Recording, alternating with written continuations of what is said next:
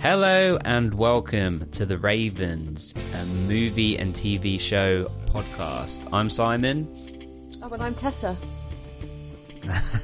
And tonight's movie for debate is 1998's The Faculty.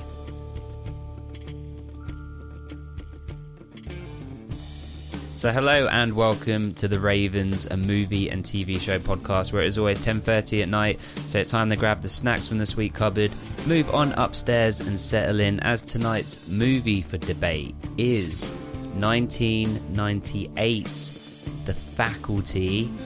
And I knew that the only person to truly decipher this masterpiece with this Kevin Williamson written just at Mount Olympus of a 90s movie, which is a cult classic and I do really love, so I am really looking forward to discussing it, is Tessa. Tessa, welcome back.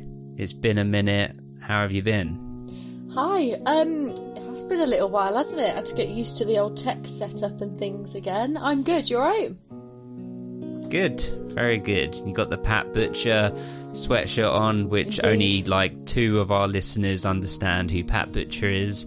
Will you describe Pat for our international listeners? Pat is a messy, authentic British icon from probably the country's most famous soap opera. Yeah. She's the queen. Yeah. And infamous for slapping. She had a great slap. She's slapping. Yeah, she's infamous for slapping, smoking, being a bit of a goer, and wearing a leopard print coat. A bit of a goer. Yeah, loves it. Our Pat, she's not ashamed. Well, she was not ashamed. God rest her soul. Neither should she be. Is she not with us anymore? Is the actress not with us? The actress is still with us. Oh, okay. Pat Butcher, I'm afraid, has passed on. Right, okay. The character. Yeah, the character. Because EastEnders is filmed, again, this is the really big soap opera here in the UK, is filmed literally like a 20-minute drive from my house. And so a lot of the cast are just around. In fact, Max Branning himself literally lives like a 10-minute walk from my house. He lives in the next little... I walk my dog where he is. I think I've discussed this before, right? Ethany stalked him once. Yeah, you've mentioned it before because you've discussed Ethany's love for Max Branning. I'm very jealous. Right. Like, if I lived where you live, I'd be the weirdo that camped out outside with, like, signs as they drove into work in the morning, like, screaming, Sonia, I love you! Like, that would be me. It'd be dangerous. Well, and I believe it. Well, the reason I bring it up is my friend, when he was a student, he used to work at the checkouts in Sainsbury's, which is a supermarket here in the UK, and he served the actress that played Pat quite a few times and said that in real life she's actually quite posh. She's very well spoken, like Queen's English, King's English. Oh my God. She's very well spoken. Sounds like a theatre darling. So the opposite of Pat. So for like American, Australian, European listeners, if you picture like the Queen, she's the exact opposite. Pat Butcher is the opposite. But actually, she was just putting in a stellar performance. Yeah. Because obviously she's probably, traditionally trained in the arts. You know, that kind of thoroughbred performer. Yeah. That's the vibe she gives off, most definitely. And I think I'm sure she's been in other bits and bobs, but is known to be Pat. Like, people must just scream Pat at her in the street. Oh, yeah. You're Pat Butcher for life, and that's not a bad thing. No. At all.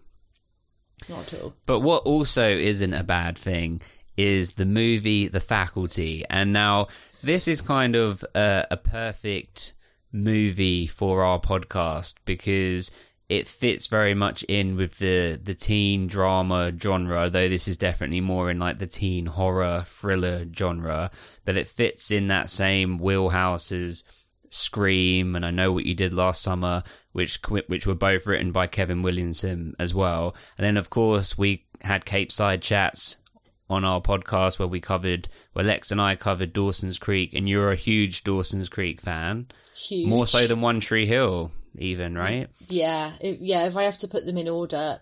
Probably just because it came first, you know? Yeah, it's the original. To you, it's the original. I have a lot of love for Dawson's Creek too, but for me, I watched it after One Tree Hill. So, but regardless, or irregardless is my new favourite word. You know, irregardless means the exact same thing as regardless. It just has an extra syllable. Therefore, I love it that little bit more. Another word like that is inflammable. I think if something's inflammable, it catches fire, and if something's flammable, it also catches fire. Okay. Who knew? There we Excellent. Go. I just like you throw an extra syllable on, you just feel a bit more intelligent. Okay. And which also, again, ties back to Kevin Williamson, who loves writing dialogue that has, a lot of syllables in the word. Obviously, he's not writing my dialogue on this podcast. But no. So it surprises. All right, it surprises me that being a Dawson's Creek fan, and so I assume a Kevin Williamson fan, that you hadn't seen this, and this was actually your first ever viewing of The Faculty today. Yes, but I also haven't seen I Know What You Did Last Summer, and I'm not even sure that I've seen any of the Scream movies. Wow. The reason being is that I am a very anxious person. It's well documented. Yes. So I don't need to be watching things that are suspenseful, too gory, too mentally intense. So I avoided, from really young, all horror. Sci-fi's not my bag, really, either. I don't find it that interesting. But horror, I had to just avoid. I watched Nightmare on Elm Street when I was about 12. So around the same time The Faculty would have come out. And I watched it at a friend's sleepover. You're trying to style it out and be really cool. Yes, we're watching this horror movie, but I was haunted. Like, I really was just so upset watching it. I had to pretend I was okay. Came home, probably cried to my mum about it. And it, I thought about it a lot. So I've avoided films like this, even though this isn't since you were 12. This isn't the same level as Nightmare on Elm Street, because that's something else entirely. And I actually enjoyed this. It was all right.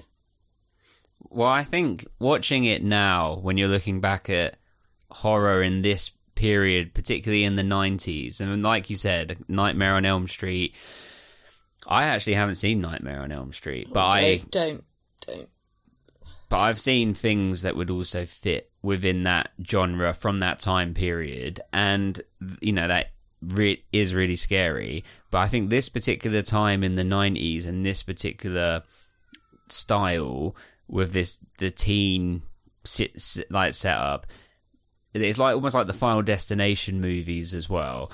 They have jump scares and things, but it's sort of like a PG version of a horror movie, even though it's not, and there is some gory things that happen, but it's not the stuff that's gonna haunt your dreams, I hope. I mean, we'll see. I'll see how I sleep tonight. Yes, it feels very much crossover between scary slasher horror movie and the teen movies of the time. So there was a lot of, we were in the She's All That, Never Been Kissed era, weren't we? There's a lot of Freddie Prinze Jr. out and about. Josh Hartnett, that's in this, I think, was in a few things and was kind of like a girl's bedroom wall, or guy's bedroom wall, but like a pin-up poster kind of guy.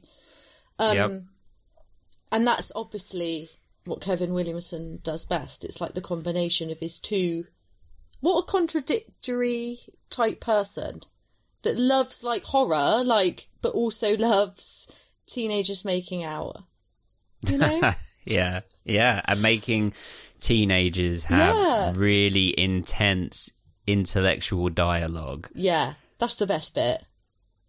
Well, and I think there's so many scenes, obviously we're going to get to all of it, where you could just pick out the dialogue and it's Kevin Williamson. And I was more familiar with it before I even had watched a single episode of Dawson's Creek because of the Scream movies. And so it's funny that you haven't... I mean, the first Scream movie is an absolute classic. Like, that's a top 10 movie for me of all time. It's so good, and the dialogue in it's very good. I mean, like, critically, it's like acclaimed. It's just like a classic.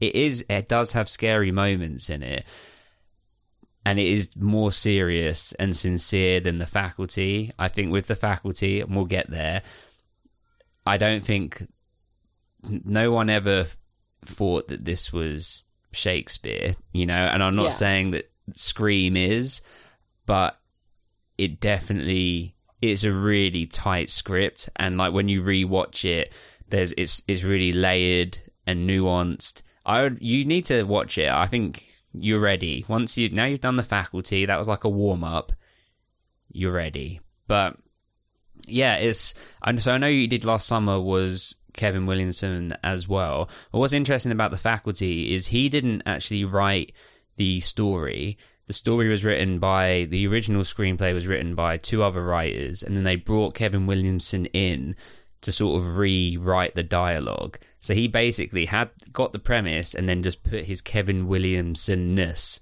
on top of it. You can tell it's him. That's quite good. I guess if I was writing something and was aiming it at the teen market, who would I ask to look over my script to make it? I mean, so it must have aired, like, Dawson's Creek was 98. He'd already done Scream, hadn't he? Was Scream like 96? Was it something like that? 96, I think. Yeah. Yeah. So I guess they must have seen that and thought this would be brilliant. He was probably like really working on Dawson's Creek. You would go to him, wouldn't you? To get that like real life teen dynamic element to it. Yeah, and it was kind of like the style of the time as well. And I mean, of the time as well, the cast. I mean, I was thinking about how expensive it would be to make this movie now, because the cast weren't necessarily who they are now then, or who they went on to become. I mean, they've all had like peaks and valleys of careers.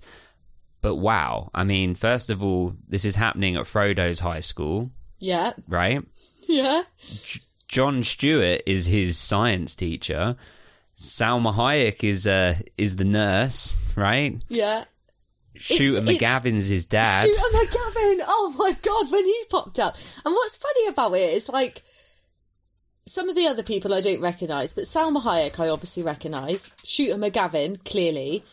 And they are like big stars to me, but they've got such small parts in this. They're almost like may as well not be there. When I saw Shooter McGavin, I was like, surely his dad's here to save the day. Like, he's going to become a hero. No, he's literally just there to throw out his porn mag, and that's it. Yeah. No more flogging the bishop. Oh my god, that's a Kevin Williamson thing. Because that's, there's a whole bit in Dawson's Creek, isn't there, about how they've got to use the phrase walking the dog because they couldn't use the phrase masturbate, and then it's called back to later on when Dawson's writing, like, the Creek show. And so when that phrase came up, I was like, oh my god, the guys must just have a little black book of, like, words for wank that aren't saying wank. Synonyms. Yeah. Masturbation Synonyms by Kevin Williamson. Yeah, he should write that as a book. But yeah, we'll write to him on social media and say, hey, there's gold here. If you ever want to just, you need to make a quick couple dollars, there you go. Yeah, because I'm sure he's broke. But that's not even that's like a third of the cast. And then you've also got the woman from GoldenEye. Did you ever watch the GoldenEye, James Bond? I mean, I would have seen it, but they all kind of blend into one long film, don't they? The James Bond. I don't know that I could differentiate. Okay, well, particularly for people of our generation, the Nintendo 64 GoldenEye game came out right in that peak of childhood, and so the game almost was just more popular or as popular as the movie. Yeah. But in the movie, she and so this is the teacher, the English teacher that is on and off flirting with Zeke, which there's so much to talk about there. But in GoldenEye, her whole thing is that she has sex with this guy. She's like an evil spy or whatever. Mm-hmm. And remembering I watched that when I was probably like 10 or 11, maybe even around there, 10, 11, 12, something like that. and I watched this in the cinema with my dad, and she has very, very loud sex with this guy that's just like a middle-aged sort of fat, bald, like not very good looking guy, but she's like she's like assassinating him. So she's on top of him, having very loud. This is familiar. And does she kill him while they're doing it? Yes. Okay, it's and coming back to me. Yeah. As he is getting to the end of his situation, she then suffocates him by using her legs to like squeeze him until he can't breathe, right? And so I was very confused. I was like, well, this seems very good on one hand. I'm 12, I'm 11, whatever. But now he's dead. Is that what happens? You know, it's not a bad way to go, I guess. Some people might think. It could be worse. You know? It could be worse. But she's in this, and then you've got Josh Hartnett as Zeke, who, you know, Pearl Harbor, 40 Days and 40 Nights, Lucky Number 11, you know, has been in tons of things. And then he's kind of fallen off the earth. Where's he gone? Where is he? Don't know. I haven't seen him. No, I don't know. But then I haven't seen a lot of... I don't know why I'm doing a movies podcast, because you're saying all these films. I'm thinking, no, I've not seen that. But I knew he was famous. He was like, he wasn't my cup of tea, but he was he was on the front of all the magazines, wasn't he? Yeah. And Elijah then the Wood, guy not so much, but... Elijah, well, we'll talk about Elijah Wood, but then we got the guy that plays Stan is one of the Dexter killers in like season 4 or 5, I think, you know, amongst loads of other things. You've got, is it Delia or Delilah? Delilah. Yes, Delilah. The woman that plays Delilah is in all the Fast and Furious movies. Yes. I recognised her straight away. And the head teacher that gets killed is the Jumanji. Ah. She's like the lead female. I recognised her face and I was like, why can't I place her? I was thinking it's a film with kids. And then when I looked her up, I was like, oh, she was blonde. Because her hair's so dark, it threw me off. But, yeah, so she'd, I guess, already done Jumanji. Was that already out? I think that would have been already out. And then you got Usher. That's really random. When you said to me about doing this film, I gave it a quick Google, didn't I, to see if I'd seen it. No, I haven't, because I haven't seen anything. And I saw Usher obviously comes up as one of like the top bills, and I was like, wow, Usher's going to be in this. This is quite random. And I thought he was going to be part of the main group, and he's not. He's just randomly... Why are you there, Usher? Like, did you not have a lot on then? Well, I can tell you. So he was cast, and then his part was like heavily cut. Oh, was so it crap? I'm assuming that there was something going on, or it might have just been that they had to get the runtime down. I don't know, but he is in like on all of the movie posters and on the front, because they're on the poster for this, or the artwork, it's the classic what they were all doing, where all of the heads are in a line going sort of main from left to character right, at the beginning, almost like a triangle shape going backwards both sides. Going backwards. And they Usher did the was same there. with Scream. Yeah.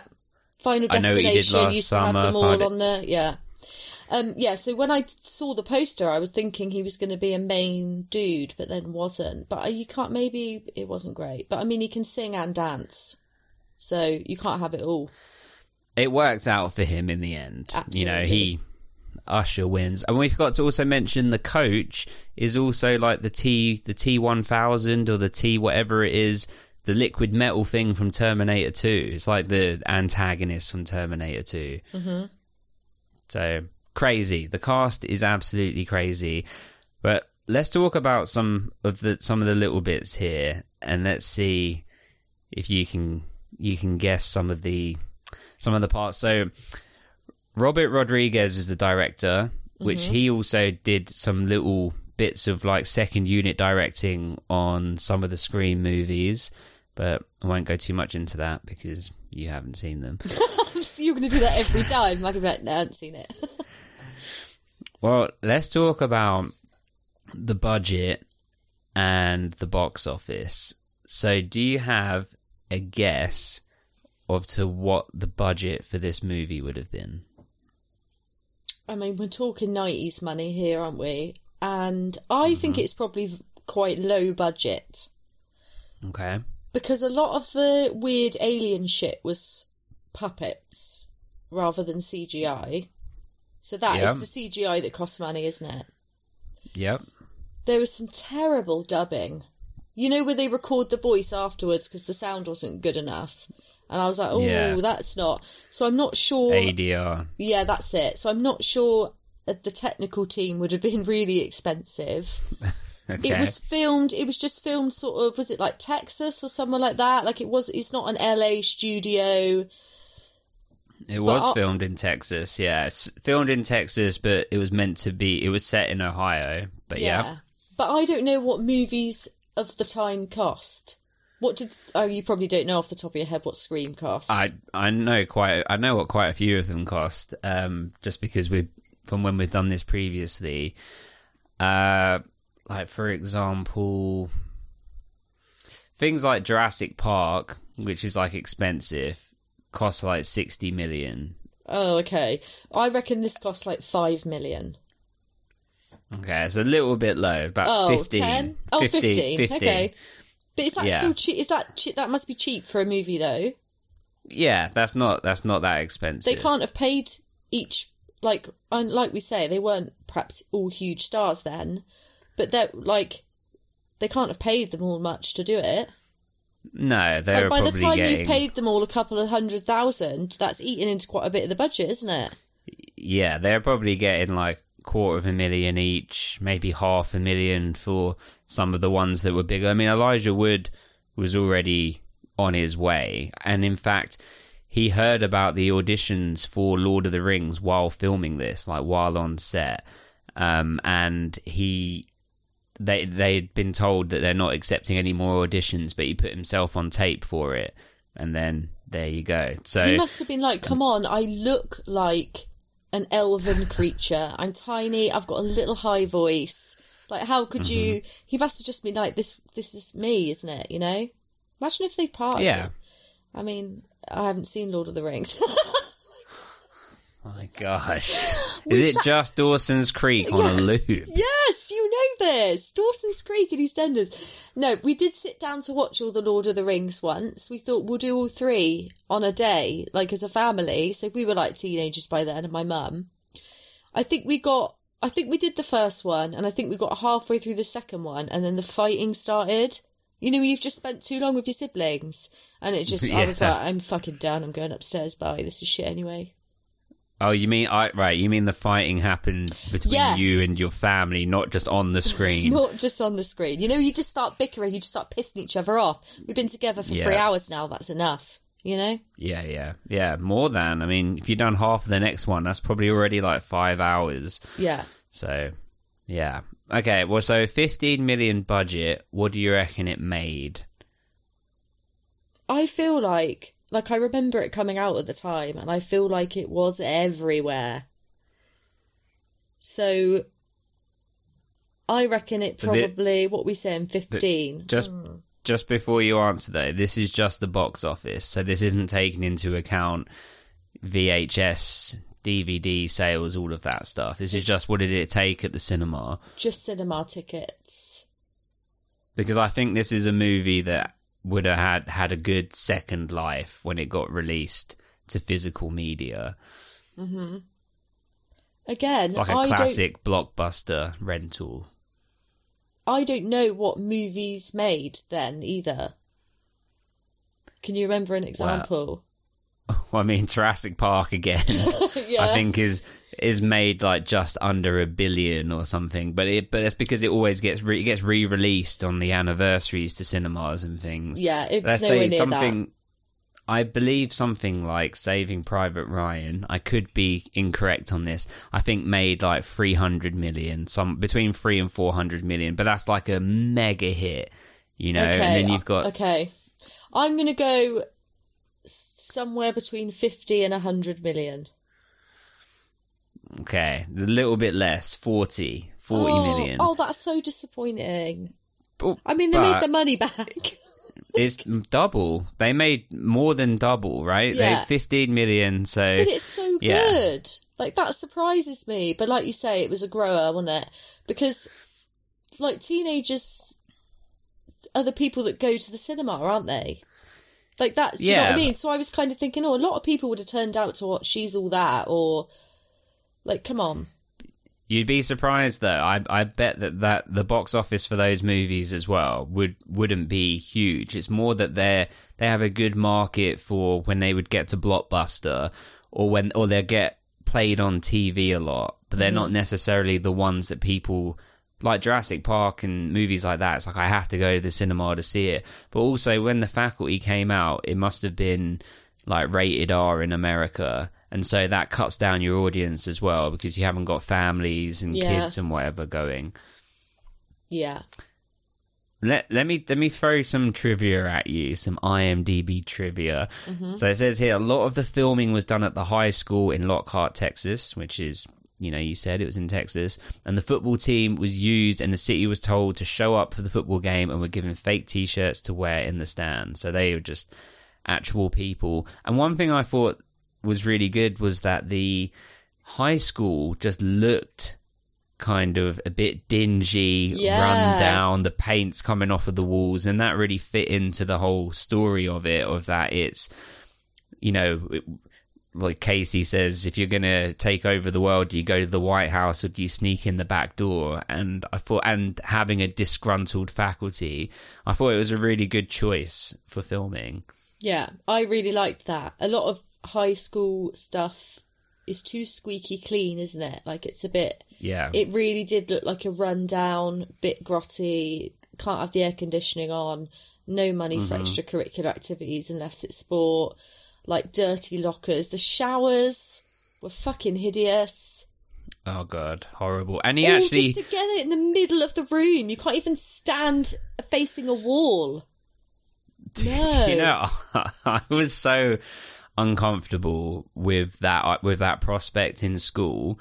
Now, I am someone that is I pride myself in being very clean, too clean in some regards. My hands will like bleed from overwashing and things. But in school, I never took a shower out of just the horrible fear of just like, oh yeah, here's what's a good idea. Let me be naked in front of my peers that already ridicule and shame one another when you've got your clothes on.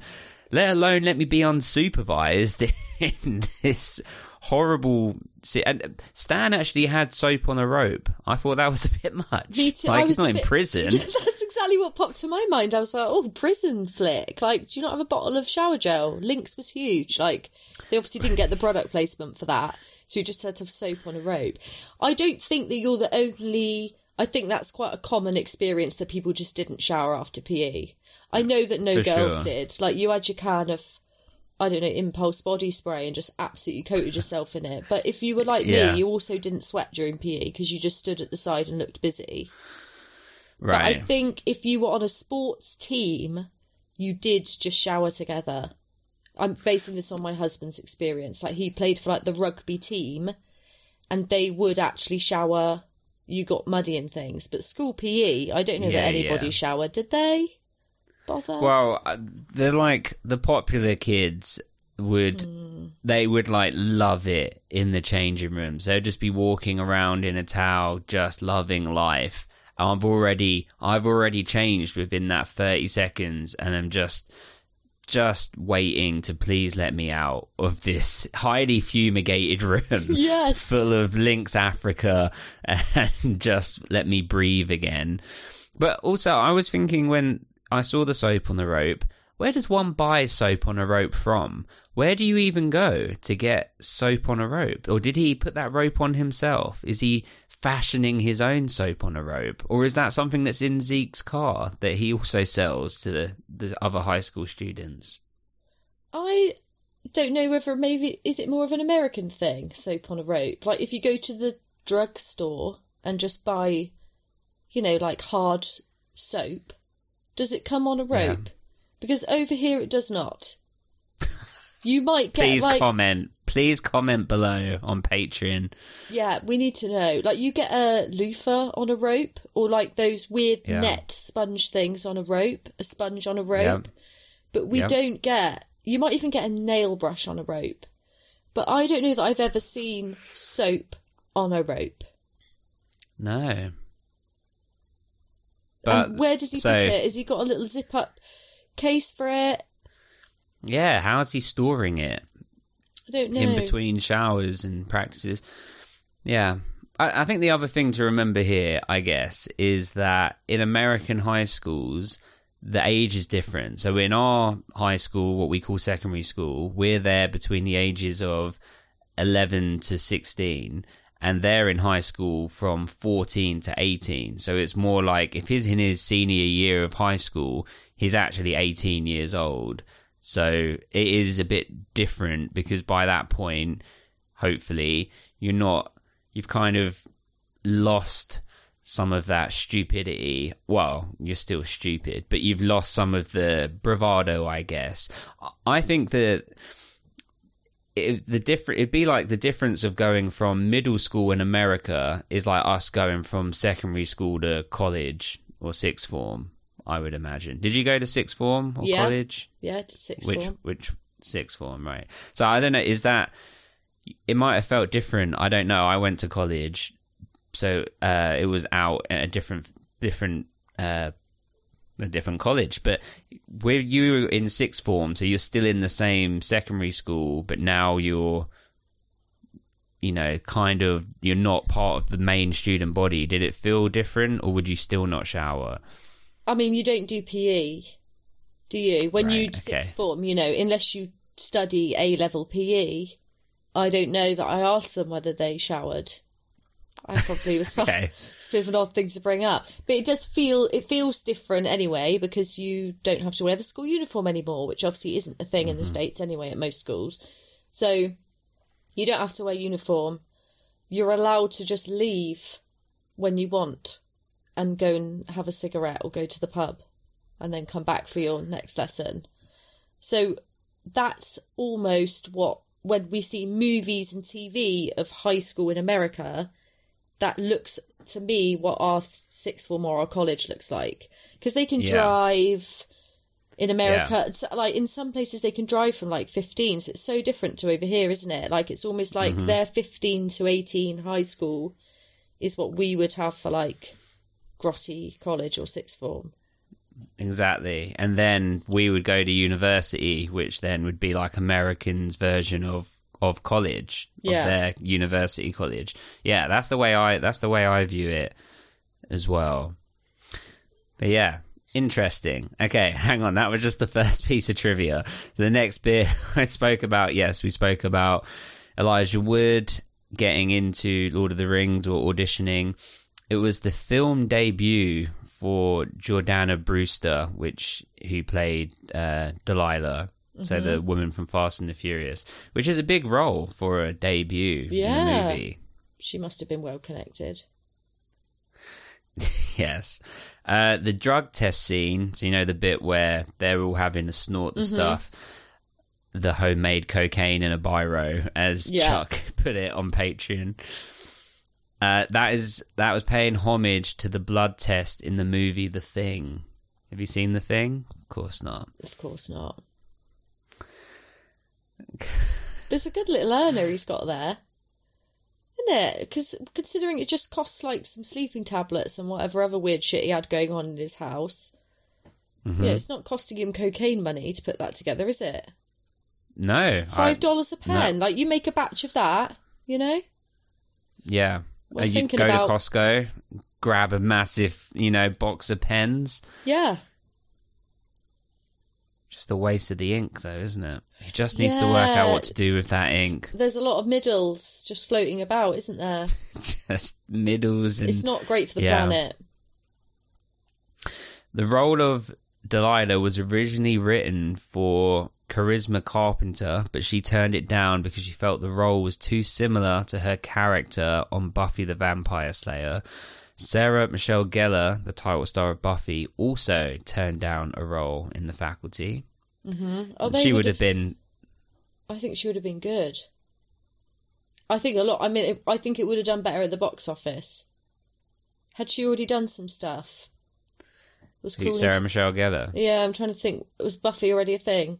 Yeah, Buffy was already a thing. Yeah. So. Here's to answer some of your questions here. Several scenes involving an additional character named Venus, played by Kidada Jones, were shown in the TV previews for the film, as well as Tommy Hilfiger commercials. Everyone was wearing Tommy Hilfiger in this. That was the thing. Yeah, I watched the credits all the way through, just because I was waiting to see who did the score, so I was watching it all the way down through, and that's when I saw the Texas.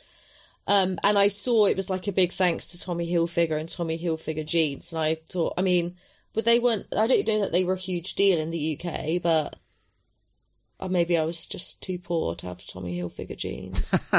But they were huge, I mean, they probably still are huge, but they were a big thing then, weren't they? Oh, yeah. Tommy Hilfiger's massive still, like now. I mean, arguably bigger now in the UK than it's ever been. Mm-hmm. Like John Lewis has a Tommy Hilfiger section now. Do they? There you go, if that means anything to anyone. She is also visible in a scene in the theatrical version standing next to Usher and Jon Stewart in the science class when they're looking at the new species. Mm-hmm. Jessica Alba auditioned for the role of Delilah. There's a lot of people wanted Delilah. Mm-hmm, Why? Mm-hmm, mm-hmm. Why? Well, she was kind of positioned as the main love interest, but the movie gets so confused because on the main artwork, Josh Hartnett is in the middle, but surely Elijah Wood is playing our protagonist. He's like the only one that's all right at the end. Well, and he's the one that we follow his story. Like, it starts with him, it finishes with him, and he probably has the most screen time. But I reckon that when they were testing it with test audiences, people were reacting to Josh Hartnett's character more, and so they positioned him to be like, here's the heartthrob in the middle as the protagonist. But really, he's just an awesome, side character. Well, he's a main character, but he's not. He's like he's the sidekick to Elijah, isn't he, at the end? I think, it will have just been that his face would have sold tickets. Right. Yeah. Robert Rodriguez, so the director, he directed Sin City in 2005, and he again cast Josh Hartnett and Elijah Wood. I think I have seen Sin City. Is that like a comic book? Lots of it's in black and white type. It's like a graphic novel made it into a movie. Yeah, exactly. I've seen it once. I can't remember what happens. Big. Things happen. I can't remember either. No. It was like groundbreaking at the time, I think. So do you want to take a guess to what the original title of The Faculty was? Ooh, I wonder if it was something a bit more like traditional horror movie-ish, and if it was called something like... I mean, they weren't slugs, were they? What were they? They were like weird, sluggy things with teeth. Like, maybe it was a bit more in reference to that. So what? Give us something. Oh my God. God. What would you have named it? I would have called it Slug Things with Teeth. Slug Things with Teeth. That's crap. You've caught me off guard. I could have thought of something really witty and fun. But that kind of... like a bit more horror... Because The Faculty doesn't mean anything, does it, on its own? I mean, I know what it means, but it doesn't give you any idea of what the movie would be about. Well, this original title, wouldn't have given you any clue either. It was originally called The Feelers. Ooh. But I was on the right lines. I thought it was going to be something creepy like that, like the slugs or the feelers. Oh yeah, because they have the long, like, tentacly things. Yeah, that would have... I absolutely would not have wanted to watch that at all.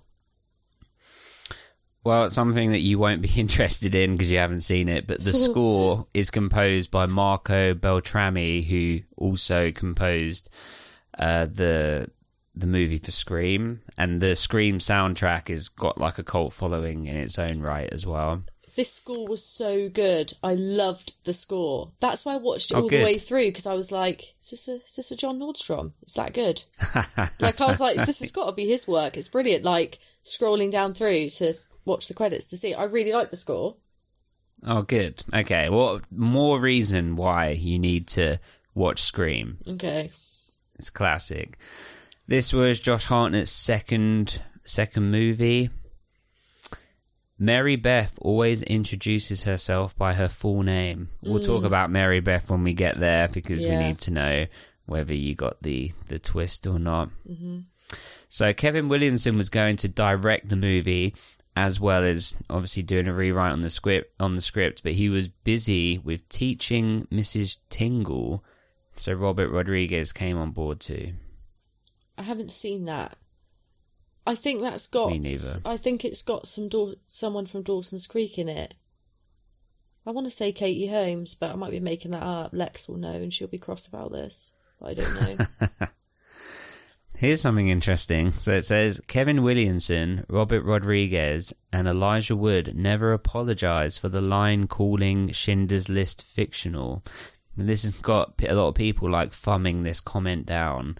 So, interesting. But I guess the point of that is, I don't know, I assume that, I don't know this to be a fact, but I assume that it's that Schindler's List and the story is fictional, but it's obviously set in the very real times of the Second World War.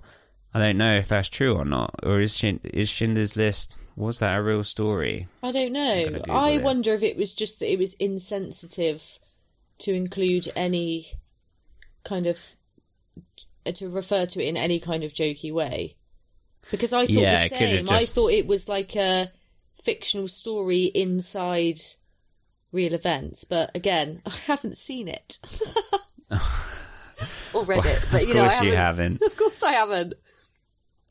Well, I think they could have just used a different example, like you said. It says here that the film is based on Schindler's Ark by Thomas Keneally, 1982, historical non-fiction novel which outlines the life of Oskar Schindler, the man who saved 1,100 Jews from the Holocaust. So, yeah, I mean, perhaps I don't know. I don't probably think... insensitive then.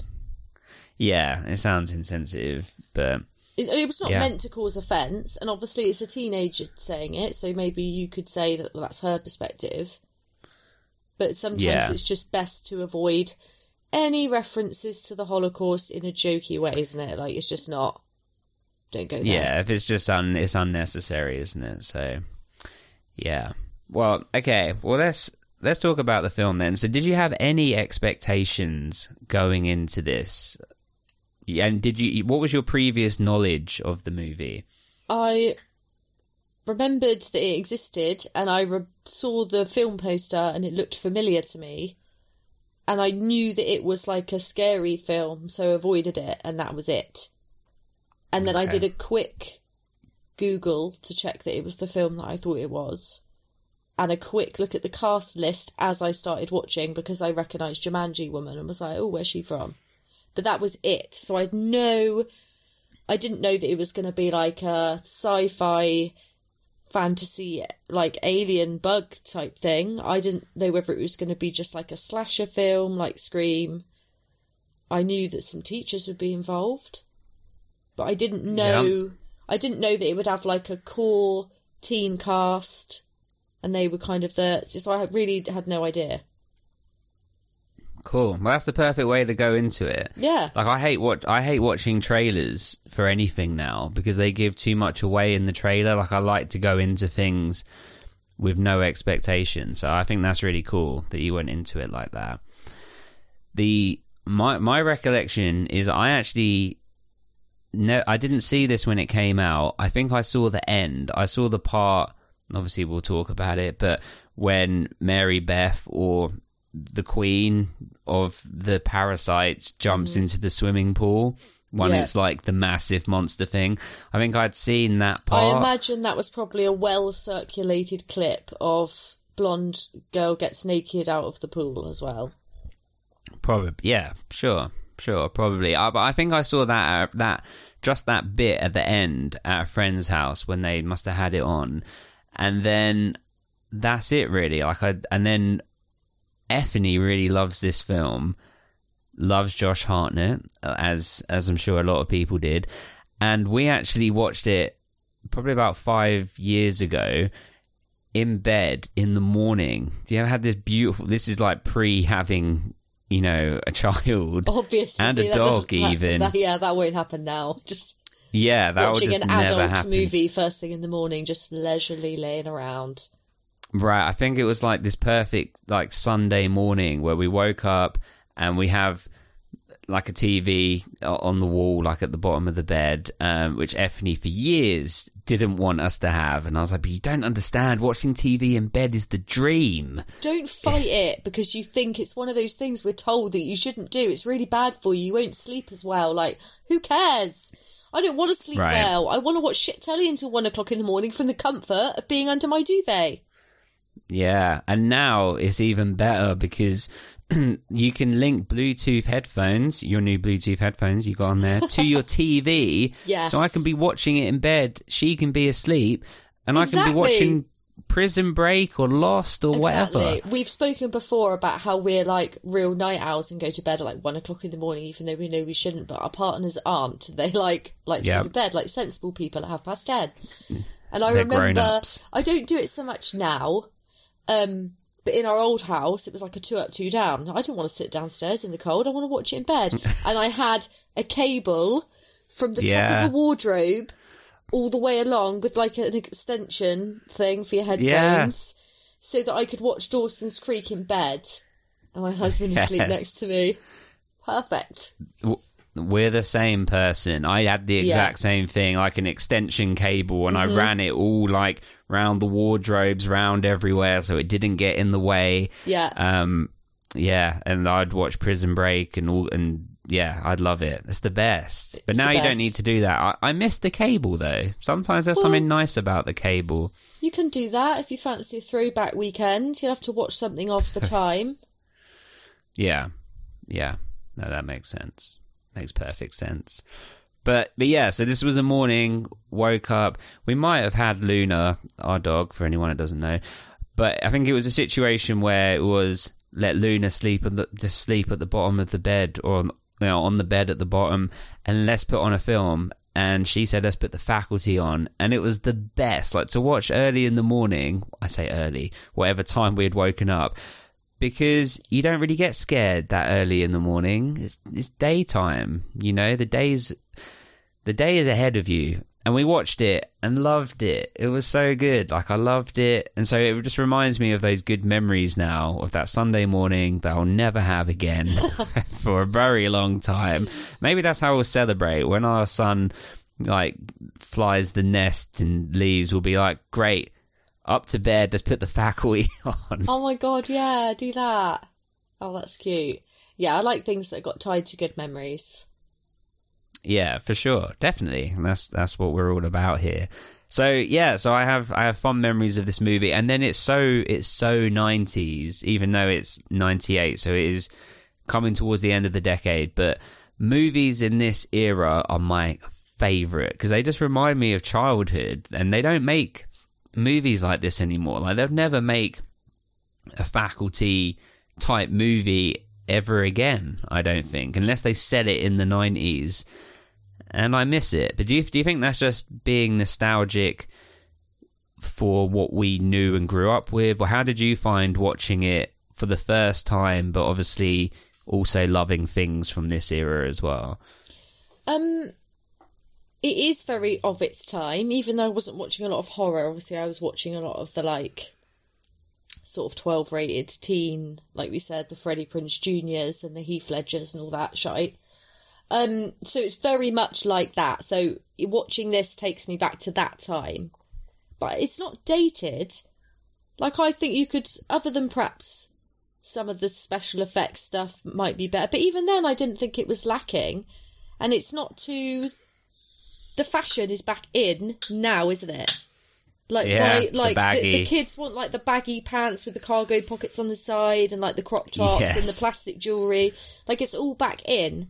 So I feel like if you released it now, I don't know that anyone would realise it was an old movie. It's not too... No, but Can we talk about the cargo pants thing? Yeah. Because I've noticed this recently because I get like served, I think is the right terminology, isn't it? These like adverts and commercials on Instagram all of the time wanting me to buy these slim fit like cargo trousers. Slim fit? Slim fit cargos? Slim fit not, that's not in? Well, that's not 90s coming back. I think that's probably them trying to put a more modern twist on a 90s vibe. I'm not feeling that. I'm not huge. I don't know how I feel about cargo pants. I've never had a pair. As you know, Lululemon's changed my life. Yeah. And I'll probably just be buried in them now. Like I'm in it for life. That would be a huge waste. You should leave them as your son's inheritance. Get buried in your Primark joggers. Leave the Lululemons to be sold. Yeah. You know? I know what you're saying. I liked the cargo. I had like the baggiest. Some of them were like loose joggers, but they were kind of canvas with like pockets on. That's all I lived in was like a bucket hat, and then like the baggiest trousers I could get. But you used to wear like the skater trousers, didn't you? That were really baggy. I had the baggiest jeans. Yeah, for sure. They weren't skate. Well, I had a skater phase for about 9 months, and then I went into what we would call the rude boy phase, which was for Americans. That's like the UK version of hip hop, I guess, but it was more like garage. But yeah, I had just the baggiest jeans, everything so baggy.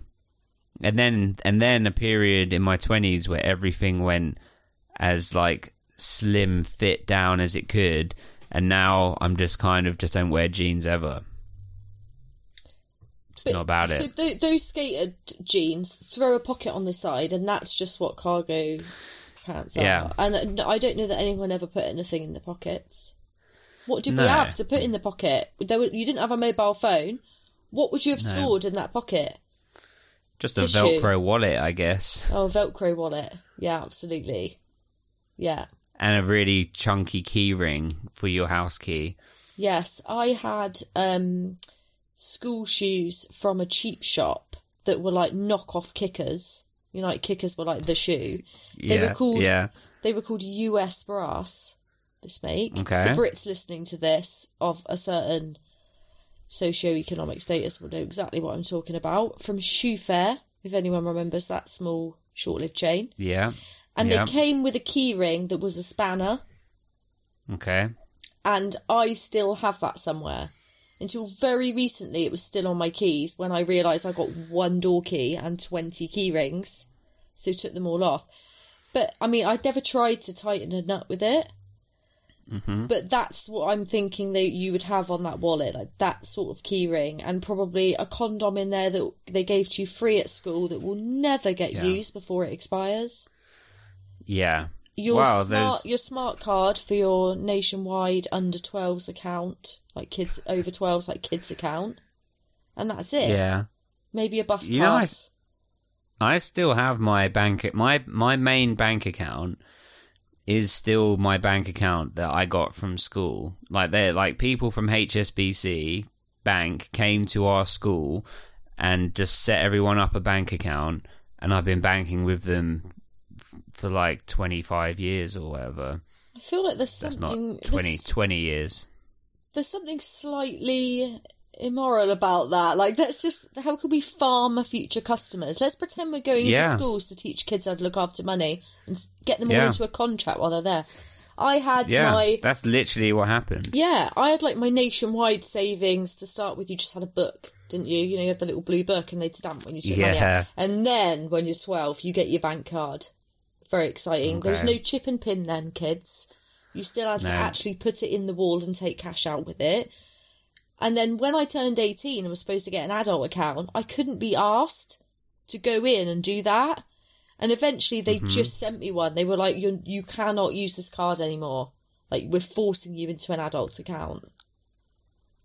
There used to have to be like a solo card, and not all shops would accept it, and it'd be like embarrassing trying to buy things. And Do you remember when you used to be able to just buy stuff and, like, just sign a bit of paper when you bought things? Like, you just sign a receipt. Like, there was no PIN at the checkout and there was no scanning thing. It was just, here's my card, swipe it through the machine and I'll sign a piece of paper. It's crazy. Wild. Now, I don't even take my wallet out with me. I just, like, Apple Pay on my phone for everything. You know, you can do, like, up to 10 grand on that. So, like, just by, without having to do anything. Well, with the contactless, it's just £100. If it's over £100, you have to chip and pin. On your phone, up to, not that I'm spending, like, up to 10 grand on your fucking Lululemons and things. Yeah. Yes, you are. But you can just, like, it's so good. So good. I haven't done that because I'm a technophobe and I can, like what we were saying, I think it might have been before we started recording, but I've just started using Bluetooth headphones. Like, that's where I'm at. How long's Bluetooth been a thing? Probably since... a minute. Close to the invention of the mobile phone, isn't it, Bluetooth? Because you used to be able to, like, Bluetooth your snake, didn't you? Together or something. So I don't use phone banking. Because it's another layer of technology that I will struggle to get my head round. I sometimes want to not have a phone, just to be, like, more 90s and just get back to, like, those times. But you just can't even exist. Some restaurants, you can't even order unless you have your phone, and you have to, like, scan the QR code and then order at your table. You can't even do it without a phone. Like Wetherspoons. Wetherspoons do that now, don't they? Or like McDonald's, you can order it from your car outside and they bring it to you. You haven't even got to sit in the drive-thru queue. Is that what that is? Because I went up to the drive-thru like a couple of days ago and my son was asleep in the back and I thought, sneaky McDonald's, he won't know. Mm-hmm. I ordered him some fries for when he woke up. I feel like a responsible, thoughtful parent buying him fast food fries. But that was the first thing they said. They said, have you ordered on the app today? And I was like, no. That's why I'm here. I'm here at the drive-thru. Ordered, was fine, all good. But yeah, so I guess you can just... That's crazy. You can just order on the app and they'll just bring it out. Do you have to put your license plate in then or something? They have dedicated parking spaces. So you say, like, I'm in Bay 1 and they know that's you. And also, if you order on the app, this is just turning into, I don't even fucking like McDonald's. McDonald's ad, please sponsor us. You can get money off on the app. They'll log on and there'll be like a voucher. So it'll be like, I don't know, a Big Mac for 99p if you add it on. Or if you spend 15 quid, you get 10% off or whatever. So, it's worth doing. Because it means you order all the sides you wouldn't normally get. Oh, I've got to bump it up to get to 15 quid. Mozzarella sticks, sure. McFlurry, why not, Yeah. You don't normally order those things, though. I don't eat McDonald's a bit too crazy with it. I'm not a huge... I don't like the burgers. So I usually would just have the breadcrumbed cheese sticks. I don't like their chips. I like a McFlurry. I love a milkshake, but if the bastard machine's working... It never works. You've got a 1 in 10 chance of it being on, haven't you? Yeah. And now the milkshakes are just kind of like air. Like, have you been to America? You haven't, have you? No. I think we've had this conversation.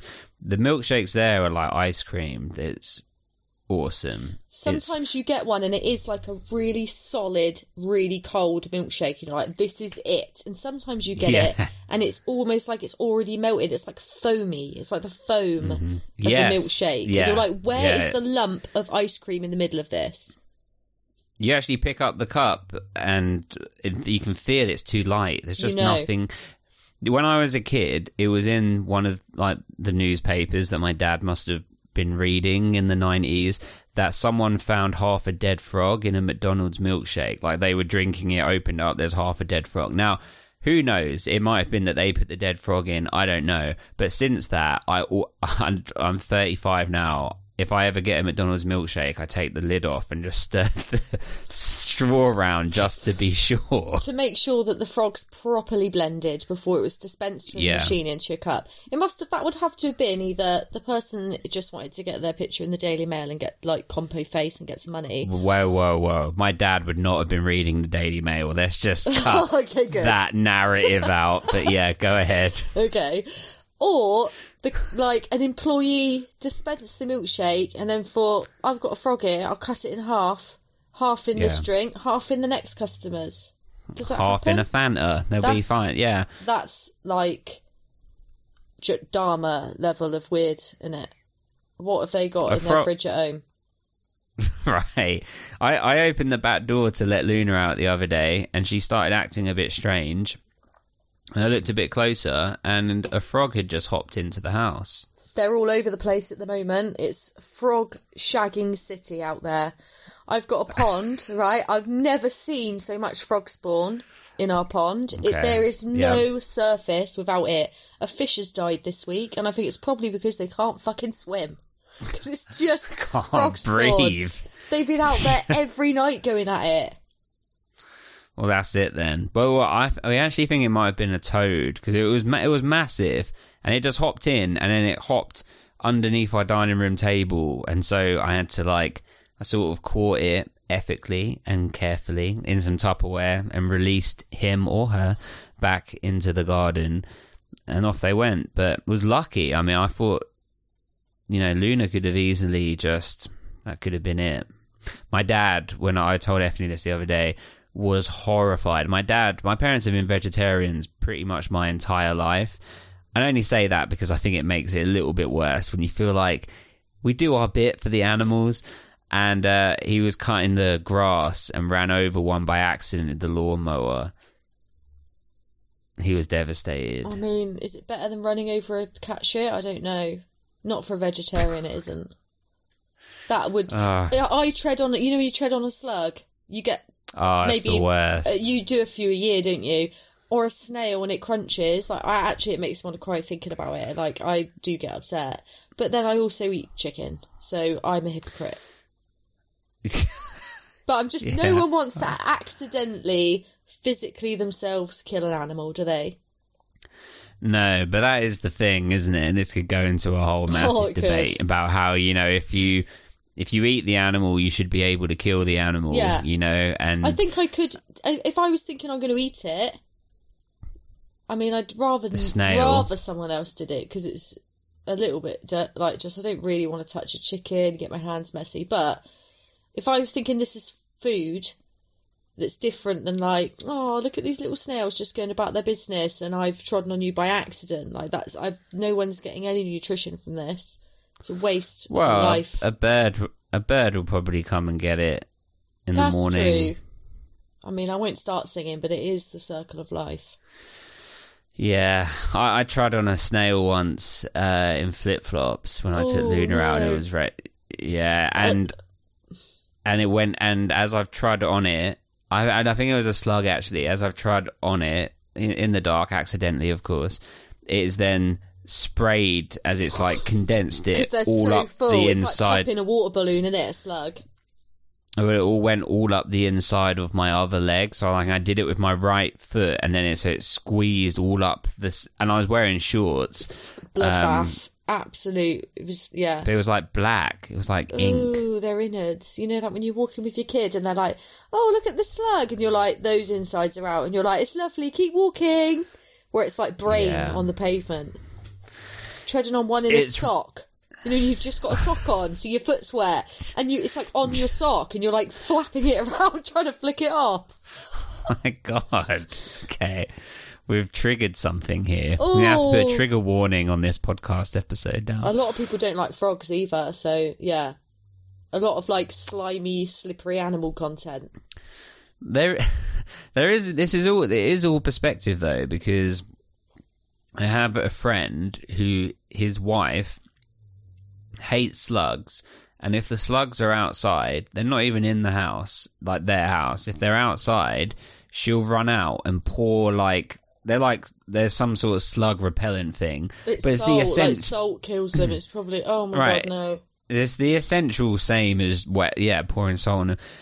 And it really bothered me. And I think she brought it up and I was like, I'm not sure. I don't think that's cool.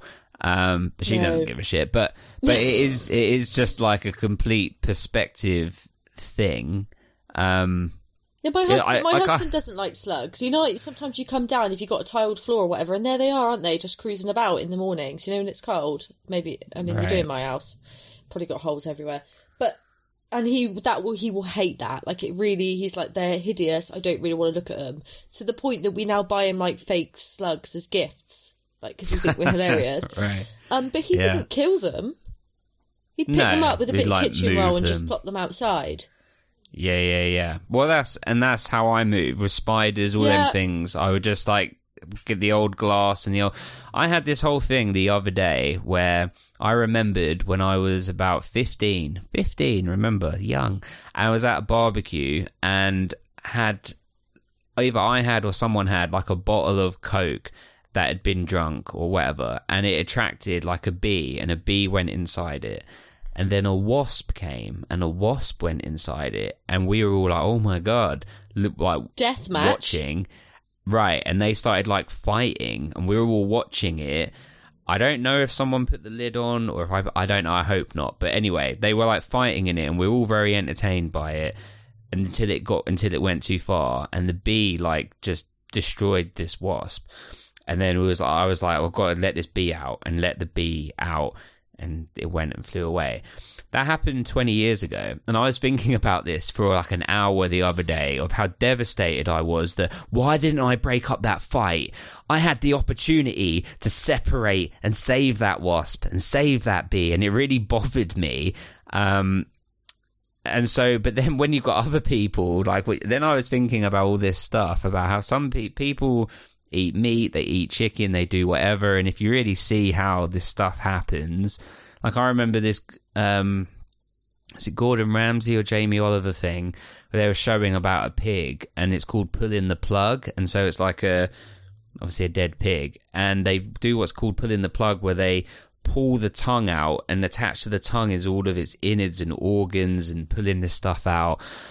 And I honestly feel like if people had to do that themselves, they wouldn't do it anymore. That's not me preaching, just don't know, I'm just ranting a whole lot of stuff about guilt around animals and this bee and this wasp, and I think you're right. Like, a lot of people, if they watched how food was made, especially over processed food like chicken nuggets, for example, I do love a nug, then they wouldn't eat any of it. And actually, if you're gonna continue to eat meat that perhaps isn't farmed particularly responsibly, or you're not sure how the animals were treated, etc., you can't really have a huge issue with anybody killing any animal in any way. So I would obviously rather people didn't go to Africa and cut horns off of elephants because they think it makes them look like a baller. That upsets me. But then when I think, but actually we have animals over here that have their horns cut off so they don't fight each other so that we can eat the beef, like, I'm probably being a huge hypocrite. Like, I get some animals slightly more precious. The elephants aren't farmed for that reason, so there's that. But you can't really have a huge issue with people wearing fur when your shoes are leather. So well, that's it. It goes into so many layers. I try not to weigh in too much on, like, oh, you're mistreating an animal, unless it's like clearly you're abusing an animal while it's alive. But I try not to, because I haven't really got a leg to stand on. I eat meat. But that's the same, like, as in, I don't eat meat, but I'm sure 95% of the trainers that I have are, like, made of leather. I do have a vegan pair of Adidas trainers, which is quite cool. It has this little, like, vegan stamp on the back. And I think if it's possible to do, I mean, trainers is a whole other thing, because, like, the rubber that goes into it or whatever parts of it can't biodegrade, and, you know, it can just go on and on and on and on and on. I guess what I'm trying to say is as I've got older, I've always had this massive conscience, and I think that just weighs in on things like this. Like, I could never kill anything because I feel the weight of it. And I guess I also feel like we all kind of share this earth. Like, why am I any better than anything else? And I guess people could then argue, but there's a food chain, right? But it's not even scientifically proven that humans are meat eaters, so... Humans are trash. The whole planet would be so much better off if we weren't here. Imagine if humanity just disappeared, right? How beautiful this Earth would be. How green and wonderful and clean the air would be. And, like, it would be like Jumanji when the vines take over, but all the time and just beautiful. I mean, one day it will happen, but... What do we need some parasites to come down from another world where their oceans are drying up and take over. Chef's kiss to that beautiful, like, bringing it back round to what we're talking about. Although these parasites wouldn't survive that because they like water. If the earth was dry, or maybe if the ice caps continue to melt. And all the people are wiped out. So we've done something. Yeah. Our climate change has worked to a certain extent to make them more, okay. Mm-hmm. Good. Okay, well, why don't we start at the beginning? Well, we probably should. We start with the coach, who's kind of just being... He's this dick. He's worse than Lucas shouting. In skills. Like, Lucas, at the moment, if you're listening to the Ravens One Tree Hill content, I'm quite behind. We're before Christmas, and Lucas is the trash coach. Worse than him. Still the same. The first thing I wrote down in my notebook was worst coach than Lucas. He was horrible. I get that. I guess my second question, I agree. My first question is with the coach, he's shouting, being abusive. We then flick over to Stan and Gabe, who is Usher. Gabe is forever going to be called Usher because it's just easier. Yeah. Usher is even not... I guess he's just not wearing a shirt underneath his pads. But so it just looks like he's wearing a crop top and he's just got his belly button out. I thought, that's a look. I think that's probably a style choice. Wasn't it LL Cool J that used to wear, like, quite cropped tops? LL Cool J used to have, like, one of his legs. Yeah. I think it was a thing to have, like, a cropped top. Probably earlier than 98, but... I guess my thing is if I was doing that, then they'd just be like, hey, there's Simon, he's got a little belly. Just a little, just be a little, it's all right, I'm 35, it's fine, dad body. But it'd just be a little, like, it'd be like, oh, let me put that away. Yeah. Why don't you cover that up? That looks sensitive. Like that's not going to be good. Just like a little pasty, delicate belly button that's not used to the light of day, you know? Yeah. Like a little scrawny little... You're going to get hurt. Yeah. That needs some padding. But but Usher's got a flat toned stomach. So of course he does. Yeah, with that dancing. Yeah, that's a style choice. But of course as well, this is the era, though I don't think we've really got that far away from it even today, where all these actors are clearly older than what they're supposed to be. Yeah. Right? They're all in their 20s. Elijah's convincing. Because even now, he has the face of a child, unless he's got a beard. Yeah. So he pulls it off quite well. But the others look too old.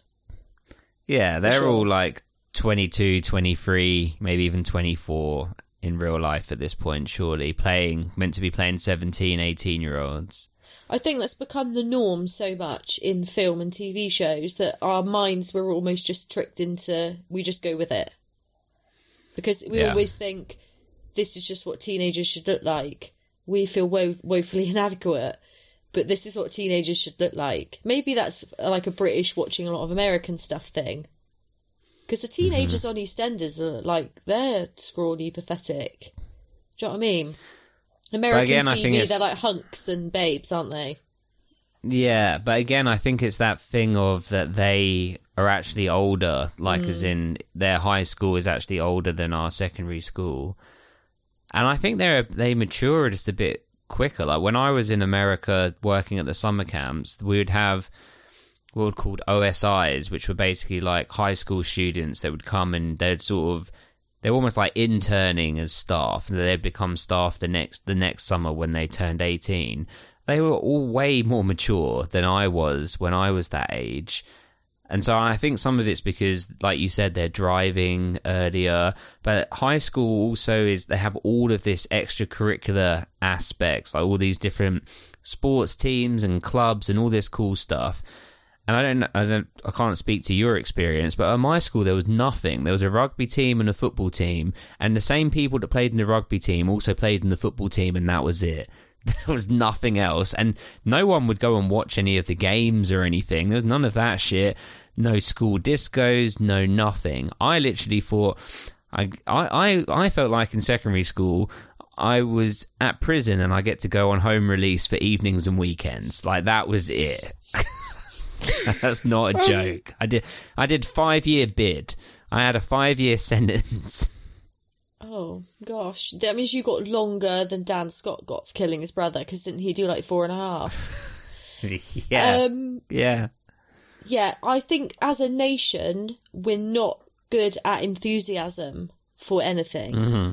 So you need a committee of people that are really enthusiastic if you want to throw a formal dance. That doesn't happen here.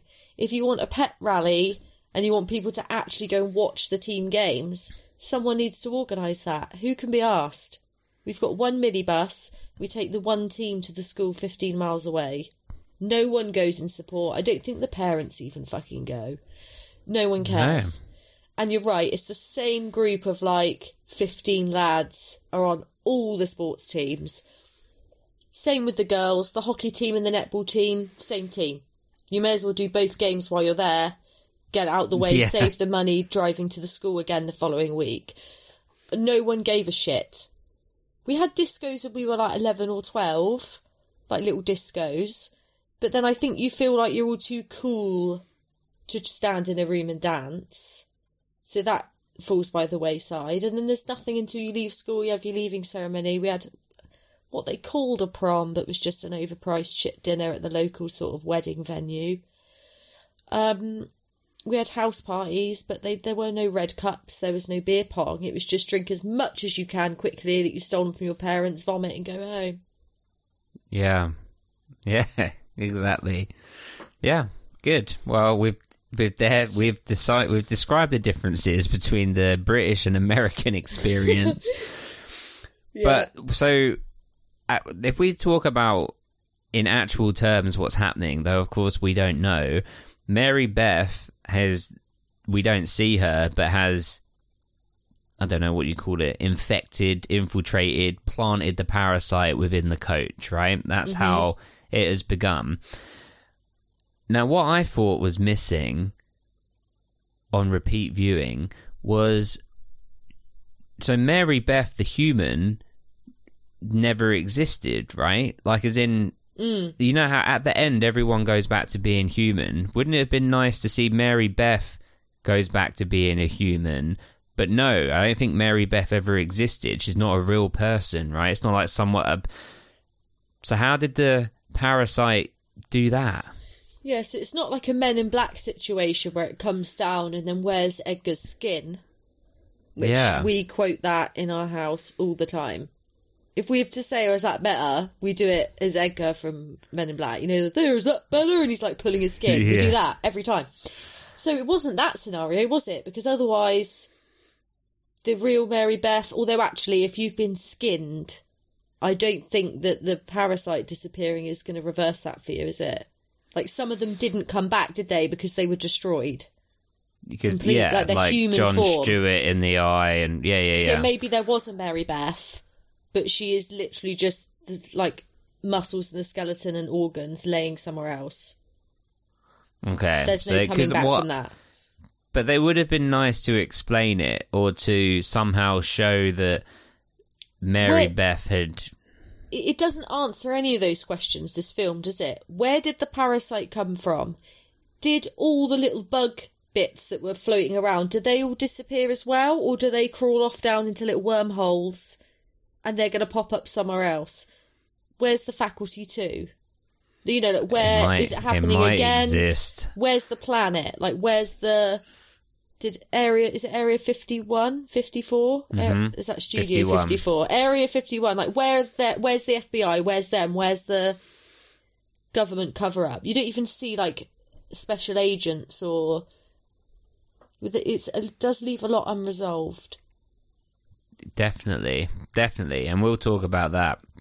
The ending to this, not the ending of everything's okay, but the last scene of what has now happened 1 month later with all of the characters is absolutely absurd. Like it's like someone said, quick, tell me the last scene, but you've only got 10 seconds.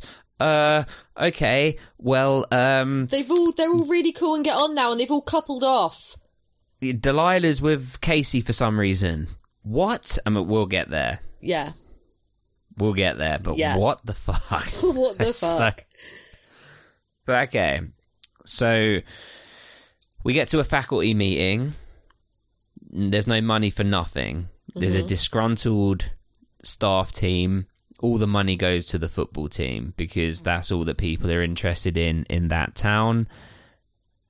It moves on, but then we get our first attack of the coach attacking the principal, shoving the pencil through her hand. That happens and chasing straight her away. around. That happens so quickly into the film. How did you feel? What did you watch this in the morning today? You said you was going to watch it. Yeah, this I did. morning. Yeah, I had to rent it. From where? Prime? Yes, that's the first time I've ever paid for anything on there, and I'm so fucking cross, because as if they need any more of my money, if I pay for Prime, include everything in the price. I don't get it as a business model, yet somehow it's successful. Anyway, they've robbed me this morning of like $3.89 or whatever it cost me. You only get it for 48 hours. I'm going to have to watch it again. I'm going to have to, just on a loop to get my money's worth. I could have bought it on DVD for £1 in a charity shop. Anyway, that's neither here nor there. That's a treat for next time you're in a charity shop. If you see it, you have to buy it now. You've podcasted it. I mean, if I can scrape together the money now, I've paid the $3.89. So I watched it in the morning, which my options were to either watch it really late last night or this morning, and I thought, do you know what, let's go for a morning view, daylight hours, husband's awake, just in case I need protection from anything that may jump out of the screen. And I felt like it got going really quick. I thought it would be a slower burn, but actually, from what I know about Scream, that gets started quite quickly as well, doesn't it? With immediately. Is it Drew Barrymore gets it? Yeah. So maybe that is quite in keeping with the genre. But I mean, Scream is 10 times scarier than this. It's brutal. But this is like diet Scream, but it's still fun, and it still has the Kevin Williamson dialogue over it. Sleep it off, coach, and all of that stuff. But yeah, he's then chasing her around. Did it get you the twist of she's out, she's locked the door, but then the other teacher just starts like hacking her up with scissors? Well, my first thought was that I didn't get that the other teacher was going to not help her, because I thought this other teacher looks like a spare. If anything, I thought he would get the other teacher first. Well, I mean, he clearly already had, but in that scenario. And then when she gets done with the scissors, I thought, oh, fucking hell. I thought she was going to make it to the end, because she's a well-known face to me. Thought they can't kill her off straight away, and then obviously she's not dead, is she? Because I didn't know where it was going. I knew that he must have been turned by something, but you don't know if it's just a zombie or if he's just going to kill people. It's just him. So I was like, oh, okay, we're straight in. It's quite dramatic. Weird zombie teacher. Yeah. And there's the line that they both say of, I've always wanted to do that. And I thought, okay, that's the beginning of them showing that they've been taken over by parasites, but that the parasite is connected and is kind of sharing like one brain, but through themselves. And so they've got some synergy, but they don't really continue that. No. And now I when I first watched it, before I sort of sat and thought about it, I thought it was just that they think she's a bitch. Like, they both just think, fuck, she's dead. She was really annoying. Like, she didn't really have money for anything. Like, as the head teacher, I guess she's their boss. Maybe she pisses them off. But, yeah, you're right. They could have... It doesn't get to Stranger Things level of, like, Mind Flayer army, does it? I don't think. Yeah. Yeah, and maybe these are just questions that in this period of the 90s and for this genre they were thinking it doesn't matter, like this isn't the main part. The main part is like the kids coming together, teenagers, whatever, coming together and banding, and it's about they have different positions in the social hierarchies and how that all blends. But this stuff, it doesn't really matter that much. It's more that it's them against the evil, and I think maybe they were focused more on that. I think if they made it now, they would, if it was an idea that was formed now, they would make it a TV series. It would be like a Netflix series. Fuck you, Amazon Prime. It'd be a Netflix series. And so, but I mean, they wouldn't make it because they wouldn't be able to compete with Stranger Things now, would they? It's kind of done. But it would be that kind of show, I think, where you have like the core cast. You can really get into all their backgrounds, because we get a little bit, don't they? Like Zeke's parents, where the fuck are they? We want more Shooter McGavin. We don't even know about the others. Like, we'd have a bit more of their own lives. You'd build the relationships and flesh them out a little bit. And then we'd have the sci-fi horror element, and it would explain all that shit. We'd know where the bug came from. We'd know exactly how it replicated in the body, because the really cool scientists would survive long enough to be able to tell us. And it would, we'd go through, we'd have all that stuff. How it was like, oh, is it one mind? But because they still have independent thought, don't they? They can still act like themselves. They're not completely like taken over army people. Like, we'd have all that, wouldn't we? I think it would make a really good TV series, but we've got Stranger Things, so we don't need it. Yeah, we do. I mean, the difference, I guess, is that it's Parasite, so it's not like in Stranger Things, it's the upside down and the worlds are sort of blending, where this is different. It is like an alien race. So I can actually foresee it. I could see that happening, like one day. You know, they did like a Scream TV show. I don't think it did very well. I think it only did like 2 seasons. It was on MTV. But, I mean, that also... I mean, they've just released the sixth Scream movie, so there's definitely still an audience for it. So I'd imagine that a Faculty TV show would be good if they sort of did it in the right way. So who knows? We'll see. Netflix is doing all kinds of stuff, isn't it? So well, email Kev and see if he's got time to put something together. Throw something down. Well, we then get to the introduction of our characters, our like teenage characters, and it's doing it with, there's an introduction and then like a freeze frame and their name comes up in like red, which is so 90s. Did you love it? I loved it. And already I was like, this is The Breakfast Club. Have you seen The Breakfast Club? Like, it's one of my favourite films. It's one of the few films I have seen. Mess with the ball, you get the horns. Yeah, so I was immediately like, you're already painting these people. We've got one from every group of the school here, haven't we? We've got like the jock, and we've got like the prom queen who does all the activities in the school paper, and then we've got the nerd who's getting beaten up. We've got the goth girl that hates life, doesn't want to be here. We've got like the brand new kid, who obviously we at the time think is just the really cute out-of-towner. We've got the rebel that sells drugs from his car. So it's immediately like, this is like The Breakfast Club. Like, they've picked... It must be heavily influenced by that. It must be. This can't be a coincidence. So I immediately was like, oh, this is going to be good. They're even getting their own little steals at the beginning. This is going to be... I knew from that moment I was going to like it. Even if it got really scary. Because we haven't discussed that yet. Did you like it? Yeah, I really did.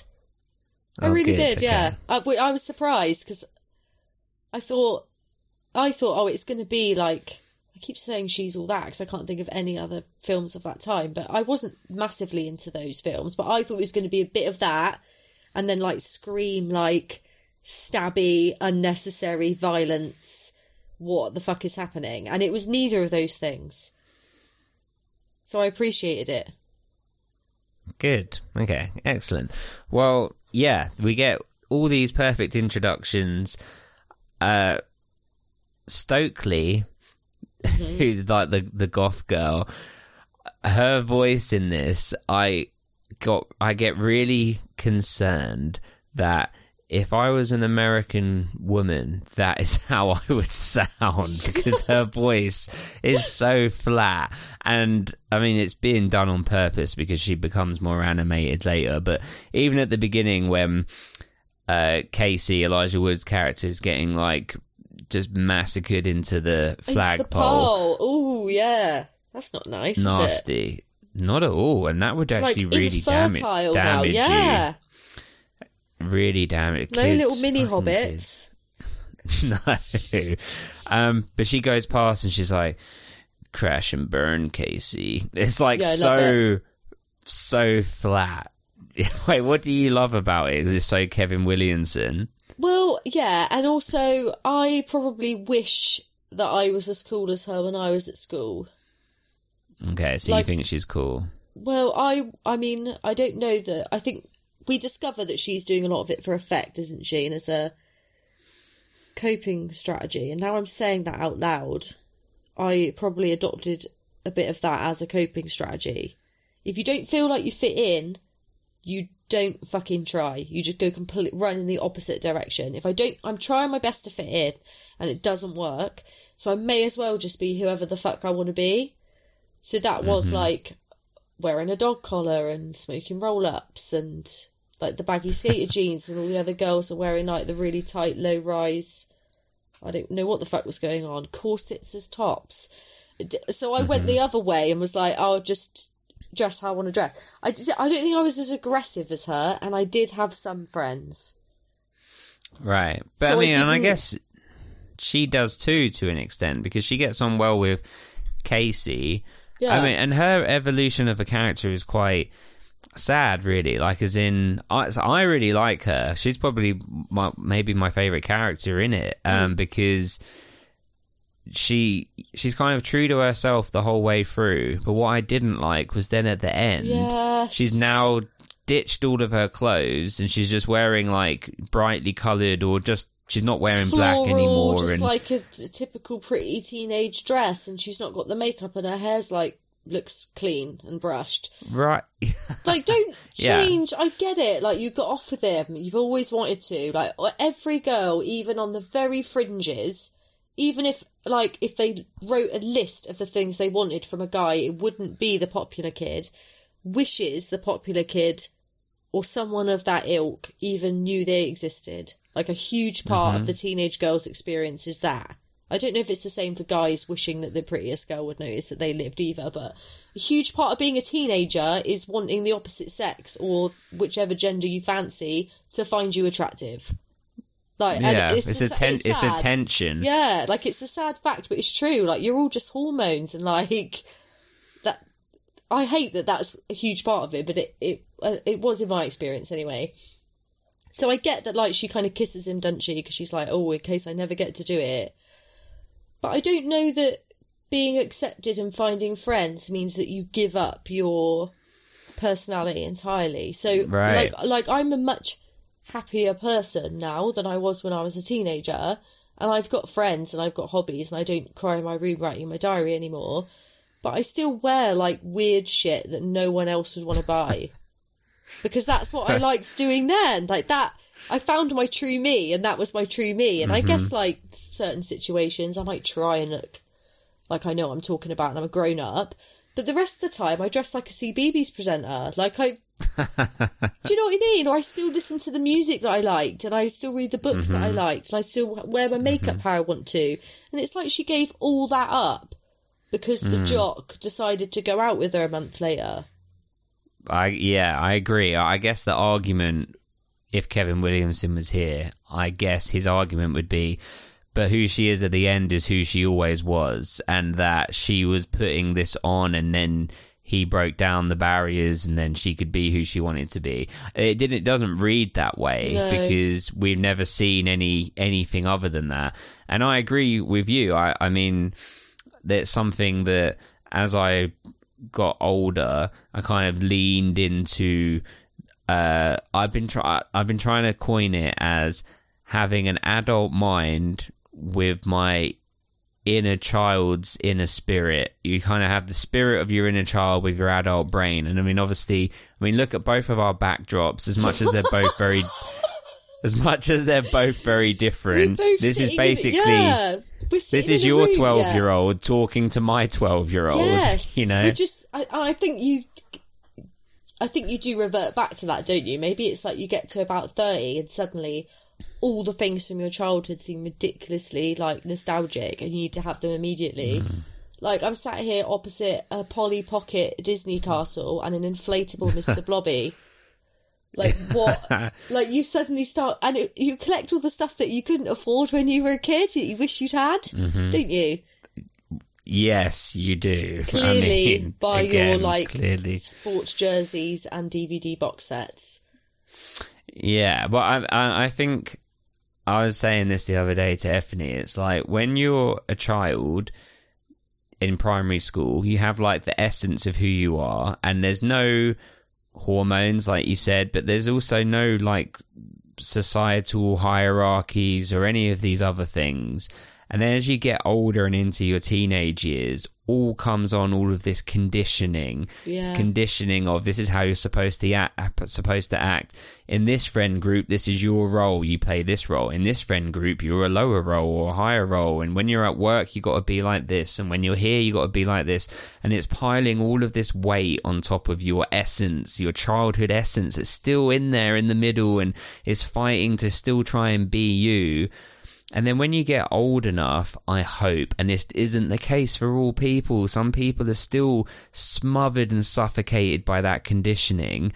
But for some people, and I'm not saying that I've done it, but I strive to every day, is they push that conditioning to the side and say, here I am, here's my essence, this is who I am, and this is how I am, and this is the things I like, and I love Nicolas Cage and Con Air and Face Off and the Mighty Ducks and One Tree Hill and whatever else it is. And you can try and be yourself, but with your adult mind of knowing that this is how I feel about politics, about religion, about spirituality, about prejudices, about these other things that your inner essence didn't know, that you didn't know when you were a kid. And you take those things and inform your adult brain to try and keep your child inner spirit. And hopefully you can marriage and blend them in the middle to having some sort of positive but truthful existence.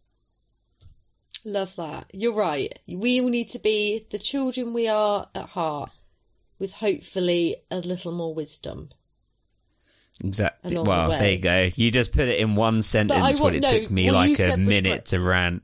No, what you said was great. Yeah, I do hope that everyone can find that. You're right. A lot of people don't, do they? And it is. Yeah, it's all conditioning, isn't it?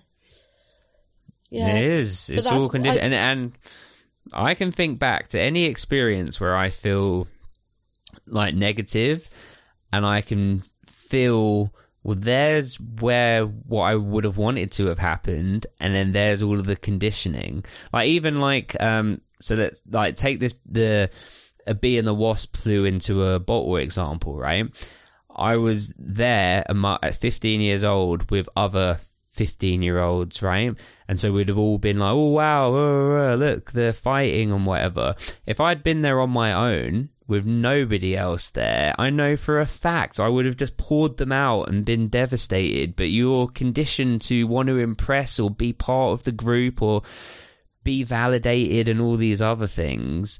And so you can kind of see, then you get to the essence of inner Simon just wanted to be accepted by these other people because he wasn't accepted when he was younger in school or whatever else. And it's really sad. When you're older, you can see all those things so clearly. And that's why it hurts, because you think, well, if I was there, I would have just been like, oh my God, there's a bee and a wasp in here, get it out, you know, regardless of who's around and who's there. And I guess, but what I'm also getting at is some people had never got there. Like, I have a friend that he would still do those things for those validations, and we're 35 now, and there's not really much, you know, it's like, it's hard, it's sad, but it's also hard to go against the grain even when you're an adult, because it isolates you and can put you in a position where you don't have as many friends. Like I've lost friends because I found out they voted for UKIP and things like that. And it's like, well, I can't fuck with that. So, you know, but I've got other friends that have so many friends because they will put up with people regardless of what they're doing, even if it goes against them, where Ethany and I are so strong-willed of what we believe in, it makes the circle so much smaller. And so my real true friend is Dominic. And then, you know, and my crazy, lovely internet friends, such as yourself and Lex, and, you know, our other Ravens, it puts you into a smaller circle. And then that's hard because you have less companionship. But then I feel like at least you have companionship that you feel proud of because your friends are a extended representation of yourself, I like to think. Yeah. What do you think? No, I agree. And it's not to say that you have to surround yourself with people that think exactly as you do or live exactly as you do. So you're all doing the same things all the time and all agreeing on the same stuff. But there has to be lines. Like you said, UKIP it's basically the Nazi party for people living outside of the UK. You draw the line. Like, there are lines, aren't there, that are almost absolutes. But you're right, your circle gets smaller, but you're fine with it. Quality over quantity, as they say.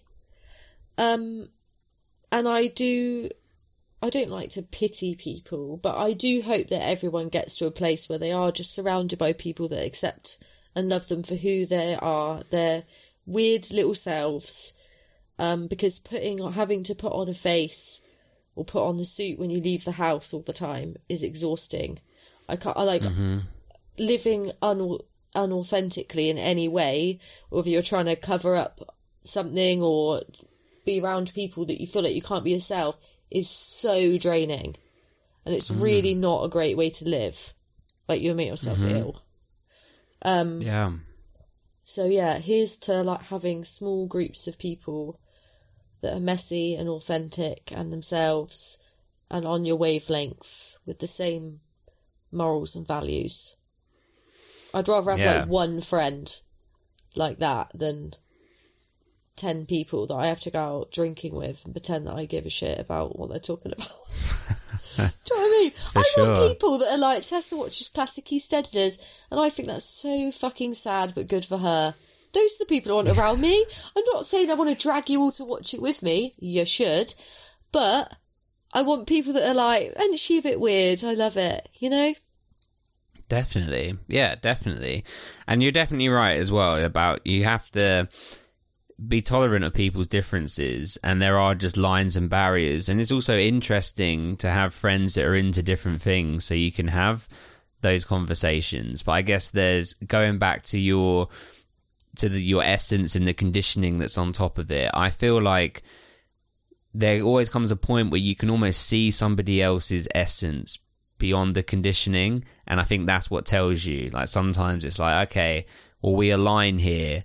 Like, I feel the vibe and the energy. I don't agree with this part, and we can debate it, but we're cool, you know? And then you've got other people that it's just like, no, we're not cool. Or it's not that we're not cool, but we're indifferent. You know, I'm indifferent to you. I wish you the best, but I don't need you around, and you don't need me around either, you know? So I think that's just part of growing up. And then the other really important thing is just to be kind to yourself as well, because I think that, like you were saying, people put on the facade and the mask and the sort of disguise of how they are, and it always comes from some form of pain or something they're covering up or an insecurity or whatever it is. And to just treat yourself with some compassion and kindness and forgiveness, and know that we all do dumb things, particularly in like teenage, adolescent times and all throughout life, and to just know that none of us are perfect. We all make mistakes, and it's about the knowledge you take from it, and moving forward and doing the best that you can, because that's all that we can do, and to not just hang up on these things forever, because, you know, growth. Yeah. I did a lot of therapy on like inner child work, being really compassionate to your child self. So almost envision you talking to yourself as a child before perhaps trauma or pain or, you know, all the shit that you've been through.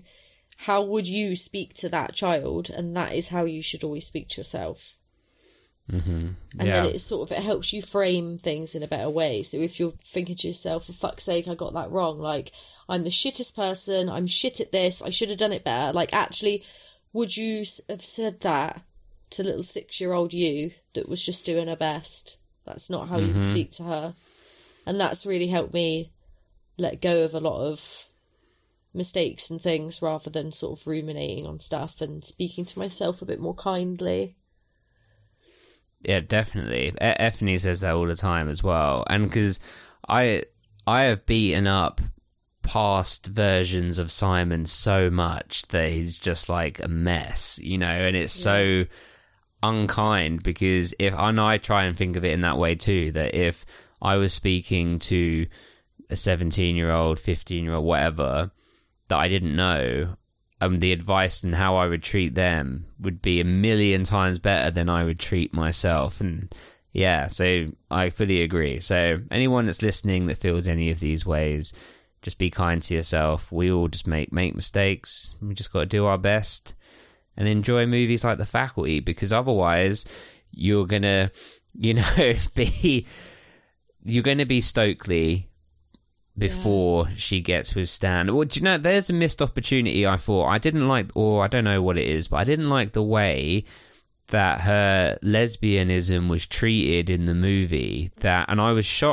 surprised by Kevin Williamson, who is an openly gay man, to write it in such a way that, I just use it as being an aggressive lesbian as a deterrent from people so they won't be my friend.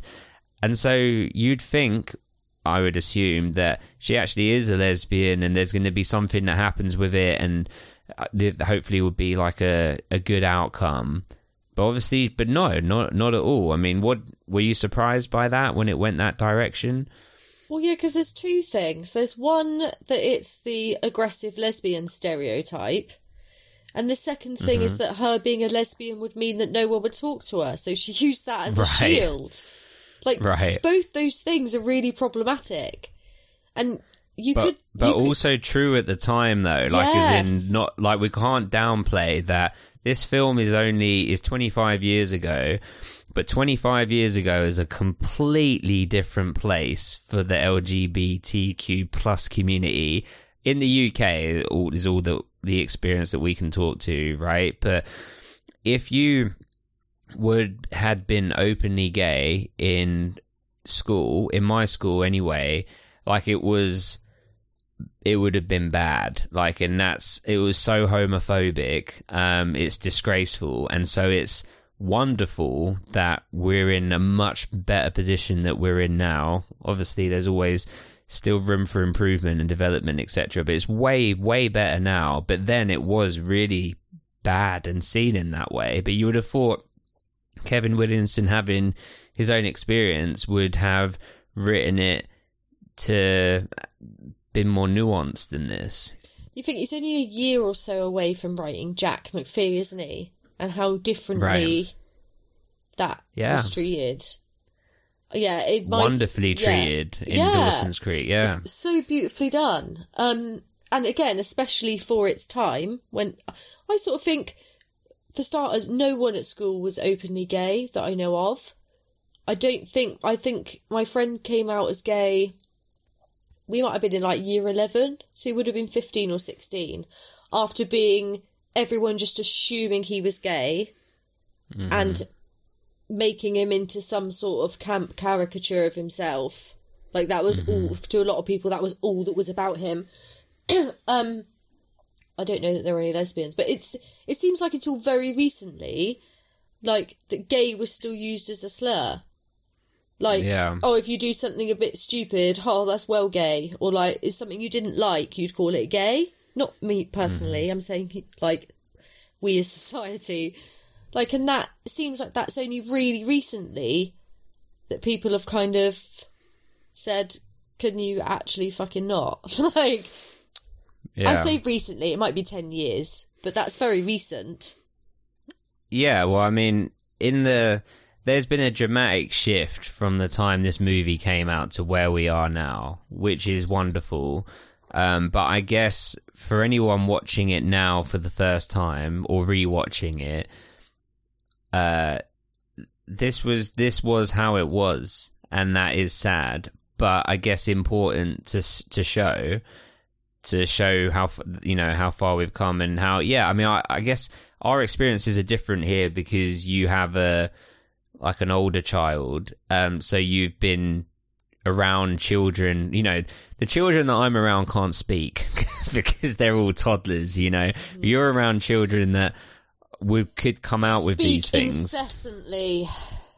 Right. And so that's great that they're not saying it, because that was the whole thing at school, was people would be referring to all kinds of negative things as gay. And it's so sad, but again, can't emphasize enough how happy I am that isn't the case now. But yeah, so it's an odd one. It's like they did her dirty. What we wanted for her was, fair enough if you want to go out with the jock guy and actually realise that he did like you. He's quit football anyway. He wants to study a bit. Great for him. Yeah. What would have been great is if perhaps she did have a girlfriend at the end, if that's what she wanted, and she was still her goth self, but she had friends and didn't push people away anymore. Right. That's what I would have wanted for her. It could have been Mary Beth if they had made it started that way, right? They came together and before we knew she was an alien. And if Mary Beth's human form was able to be reformed somehow, if we had more backstory about the parasite.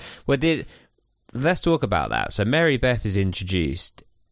At what point did you realise she was an alien, or was it until the final twist? It was right at the end. I had no idea that she was going to be the alien.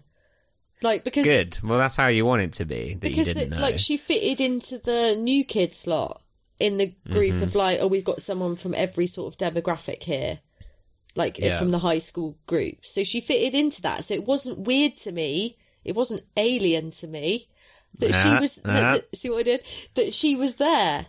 So I really didn't get it. Until, you're the fucking alien. You're just telling me that. Did you get it before that, the first time you watched it? Oh, I knew, though. I knew the first time, because that was the bit I saw. Yeah. Yeah. Because I need... If people could let me know if maybe I'm an idiot or whether it was done well. I wouldn't have known. I can tell you, I wouldn't. Even if I watched it now, I wouldn't have known. I'm simple. I sort of thought maybe, maybe we'll get to the end and the big alien will come down or come from somewhere. Right. Might not have a style. I thought maybe it hasn't got a human form. Maybe it's just a little workaround, little bug things go out and get the humans, and he's just a big, that it could have gone that way, couldn't it? Yeah, or you could have thought it was the coach, but I guess because he was the first person implanted, or whatever you want to say. Yeah. But okay, well, hang on. Let's bring it back a little bit. So we've got Stokely, we've got Stan, who's gonna quit football. Mm-hmm. Delilah, head cheerleader, all of that stuff. Elijah Wood, yes. We cut to. I might be getting some of this out of order. We're just going to go through just memorable parts here. When we get to Elijah Wood, Casey, I really like that name for a boy. Yeah, I seem to like American. I can see why you like American. It would it would work with what you've got already. That would be good. Right. Yes. I as a set. Right. Yes. Yeah. I think so. I have it written anyway. Do you not want to go with Corey though? Do you want Corey? Nah, Corey's too close to corny, I think. Right, you have got to think about those things, how a kid's gonna twist this, perhaps as well. Yeah, well, my dad has a unisex name, which he hates. Okay. Yeah, but I love his name, and my son's name, as you know, is also a unisex name. And I seem to be drawn to those names for some reason. I really like the name Jesse for a boy as well. Yeah, I do. Free Willy. Free Willy, yeah, yes. Of course. But I've got so much to talk about Free Willy. It's such a shame we've done that. All right, let me tell you this quickly, okay? Go on then. When we did the Free Willy podcast, Dom and I was reaching out to different people to try and get some cast on, because I love those movies. And I ended up getting on the actor that plays Jesse, whose name is Jason Richter. I was trying to get him on desperately. That would be like amazing. His brother is a filmmaker, his younger brother, and he has done it's like a parody thing called Dolphin Boy, which is like a parody of Free Willy. It's a short film. It's like 10 minutes long, and it stars Jason Richter, the Free Willy kid, basically doing like a parody of himself. It's actually really funny. And so I asked him if him and Jason wanted to come on the podcast to promote it and talk about it. And I was so close, and ended up being just the brother, not him, which was fine. I thought, well, it's still interesting. So I did an interview with him. And anyway, it then he reposted it on Instagram, and it went out on Instagram and whatever. And from that, a fan page for Jason Richter from the Free Willy kid started reposting all of our stuff and following our Ravens page and all of that, and being really supportive. And I thought, that's really nice. So I followed them back, and that was it. That was like a year and a half ago. And so this fan page, and so I've gone into this like Instagram loop. This fan page, they post every day about Jason Richter, the actor, how much they love him, he's the best actor in the world, this, that, and the other. Now look, besides Free Willy, he didn't really do much. I was about to say, like, how much have you got to post? This isn't like the age of paparazzi everywhere, so there's a million photos you can lift from social media. It's such a niche fan page. I'm not going to lie to you, Tessa. A lot of it are stills from the Free Willy movies, but that's fine, right? So then Jason Richter actually follows the fan page, and she obviously loves that because of whatever. And then about a month ago, something obviously happened because he unfollowed the fan page, and the fan page ever since, she has been posting every day about how Jason blocked me, he hates me, but I'll support him forever. He's the best actor in the world. I'll never stop supporting him. 2 hours later, another post. I love you, Jason, even if you'll never talk to me again, and if you hate me, and if your whole family hate me, but I love you, you're the best actor ever. And this has been going on for about a month, and I can't unfollow, and I can't stop seeing it. The link immediately. This is exactly really the kind of internet drama that I look at until 1:30 in the morning while watching telly on my headphones, Simon. This is it. I can't. You know full well that there's a restraining order involved there. She's turned up at his house, boombox over her head, with whale noises playing really loud, wearing all rubber, with a hose pipe, just calling for him with the weird, the like whale call at his window. That was a good whale call. Thank you. Yeah, that was good. So she's going, you can do it, Willy. You can jump this wall. Yeah, trying to Free Willy jump over his garden wall into his house. You know that is what's happened. And she's now thinking, I don't know why you've blocked me. We're such good friends because you're a bit much. Yeah, but I also think he's also not the best dude in the world. No. I think if you Google, a couple things will pop up that you'll be like, maybe not. But allegedly, I don't know. Maybe it's him doing the fan page and it's actually all fake, and that drama is just to keep people like you refreshing their feeds.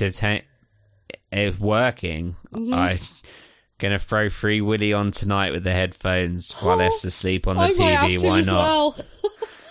Do you know my confession? Yeah. Free Willy 2 is actually my favourite one. I don't know that It's I've seen it. unpopular opinion. Oh, of course you haven't. Of course you haven't. Free Willy 2 was actually filmed where I worked at the summer camp, like the exact like island. So it's like, it's really cool to see now because, oh yeah. But anyway, all of that to say what were we even talking about? I don't know. Casey, Zeke. Should we talk about Zeke? Yeah. Zeke. It's just the coolest guy. Oh, Casey. Right, hang on. Okay. Don't know how we got onto there, but when Casey was eating his lunch in the empty football stadium, not to be too dramatic, but that literally was me in school. It was literally me. And then when I left school at 16 to go to college, I then did my best to be as much like Zeke as I possibly could be. And it's so... I did not do a good job. Would not have done a good... I'm not trying to say that I was like cool like him. Definitely wasn't. Like the most dangerous thing you did was shit in a glass and throw it. I didn't shit in the glass. So someone else did. Simon. Allegedly. Allegedly. It's very it's very obvious to see. I kind of have named these phases. I had secondary school where it was difficult, very much like the Casey character. But then when I left, I went into what did I call it? Oh my god, you actually named it at the time. No, I named it, yeah. Okay. I think I called it Lost Aggression. Oh I think my I called god. It Lost. Will that be the name of your first album? Yeah, Lost Aggression. You were at home writing your emo music. Was it like Linkin Park? Like a little bit of rap and then some screaming? That's what I'm picturing. Definitely would be that. Oh no, I can't find it. I think it was like misguided aggression or something like that. But then I had this car accident and things changed and it went to Lost Suppression, where I suppressed all of my emotions. Yeah, the second album was Lost. Slightly lighter vibe, but a bit more mature, like some growth, some real deep, with slightly less angst, perhaps. Well, it was avoidance. It was suppression and avoidance of emotions. And then came the third album, which was Uni Lost, or Kyla Found, which was a reference to feeling lost at uni, but feeling found at this summer camp. So, but it would probably be called something different there. Maybe something to do with Free Willy 2. That might have to be like a 2 CD edition with quite Double different disc sounds, but it would have been groundbreaking at the time. Like when Nelly did that double album of Sweat and Suit. I can't say that Nelly is a favourite of mine. It's not okay. And then it finally went to... No, there's 2 more chapters. It went to Lost at Work, Found in Love. That could be a good... That could be a good title. I didn't think of these as album titles. Yeah, they kind of work. I feel like that's almost got a Motown vibe to it. Maybe a little bit country even. Yeah, I like that. It was obviously what wasn't in my career, but had found Effany. And then I had Found at Work, Found in Love, which was, everything's good. That's like your Adele album. Like, your big, like your ballads. A love ballad.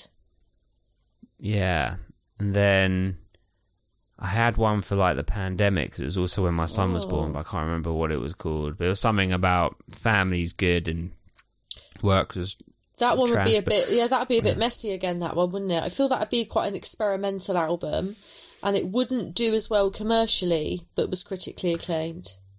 Yeah, it has a cult following. Yeah. Like this podcast. Yeah, that's how I like to... Like, real musicians appreciate it, but it didn't make you loads of money. But you've made your money by now. You're several albums deep. Yeah. We're just... I like that you've named stuff. It's so on brand. Where you've thought about it to the point that you've named it. I mean, I ruminate. I think our minds work in a similar sort of way. But I haven't named the phases of my life. I think maybe that would be a Pandora's box I don't want to open. I think it might be too tragic. I actually recommend it. I did it on purpose to not ruminate on specific things. So, like, for example, and I'm just using it as the follow-through example, right, of this, the bee and the wasp, right, in this bottle. I'd be like, oh yeah, lost aggression. That was in that era, so that's why. And then, why didn't I do this? I'd be like, lost suppression. Yeah, it's like different. Yeah, it's like different versions. You put the CD in the case, and it's labelled, and you pop it on the shelf, and that's where those things. You don't need to beat yourself up over things that happened in that case there on the shelf that you don't need to ever listen to again. Exactly, and then a therapist. Okay, This is such classic Boy Meets World, our Boy Meets World podcast. A therapist once said to me... 35 minutes left to talk about the fucking film. We've not even got past...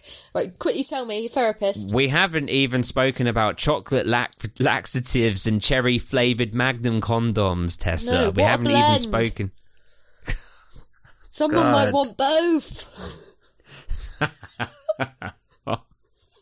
What a weekend. I've got to have a bit of a clear out first. Let me take the laxatives and then come round in like 2 to 3 days, all right? Yeah. Yeah. A therapist said something about how if you can process through the memories and then you put them into a filing cabinet mentally, not physically, and then after a while they'll just fade away. And I always liked that example. So I had them. The reason I can't remember I did remember in the end, but because I wrote them in my phone while I was processing some things, and I deleted it because actually I don't need that anymore. Yeah. You don't need it. Yeah. But it was helpful. So yeah, who knows? But yes, let's talk about Zeke. Yeah. Zeke is just the coolest guy, right? Yeah. Yeah. He's got homemade cocaine in biros, and it's guaranteed to do what? You expected me to remember a line from the movie, and I've just completely ruined it. Do you want to tell me and we'll do it again? You can key cut that line. out. It's the key line. No, we don't do editing here. This is good. It's guaranteed to... No? No. I watched it for the first time this morning, Simon.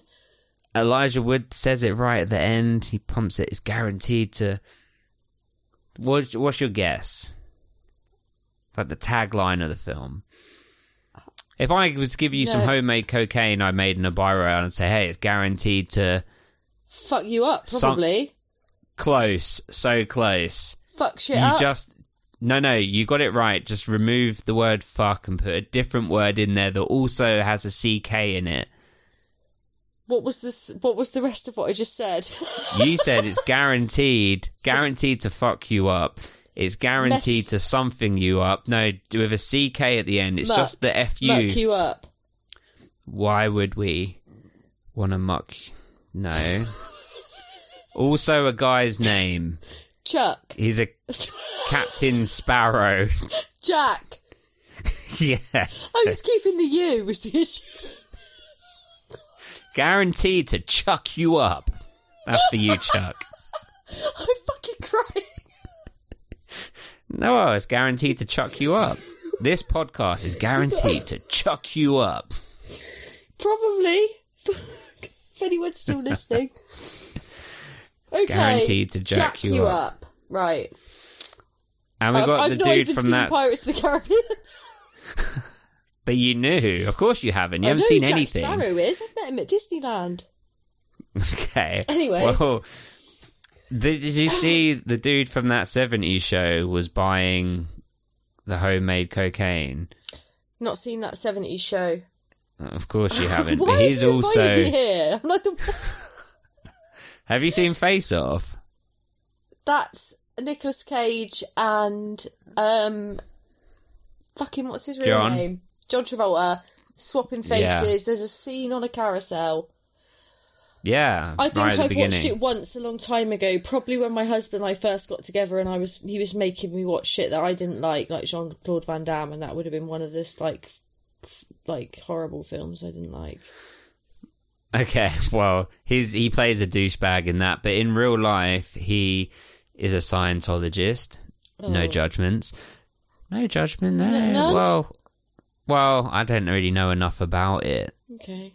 It's cultish, isn't it? And they do bad things. You're not allowed to see your kids if they don't want to follow the religion. Okay. That's one of my lines. We can say we said about when we have lines. That's one of them.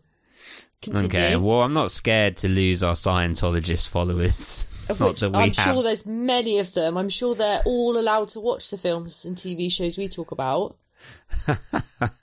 Okay, fine. Well, we're lost souls to them, Simon. They're not interested.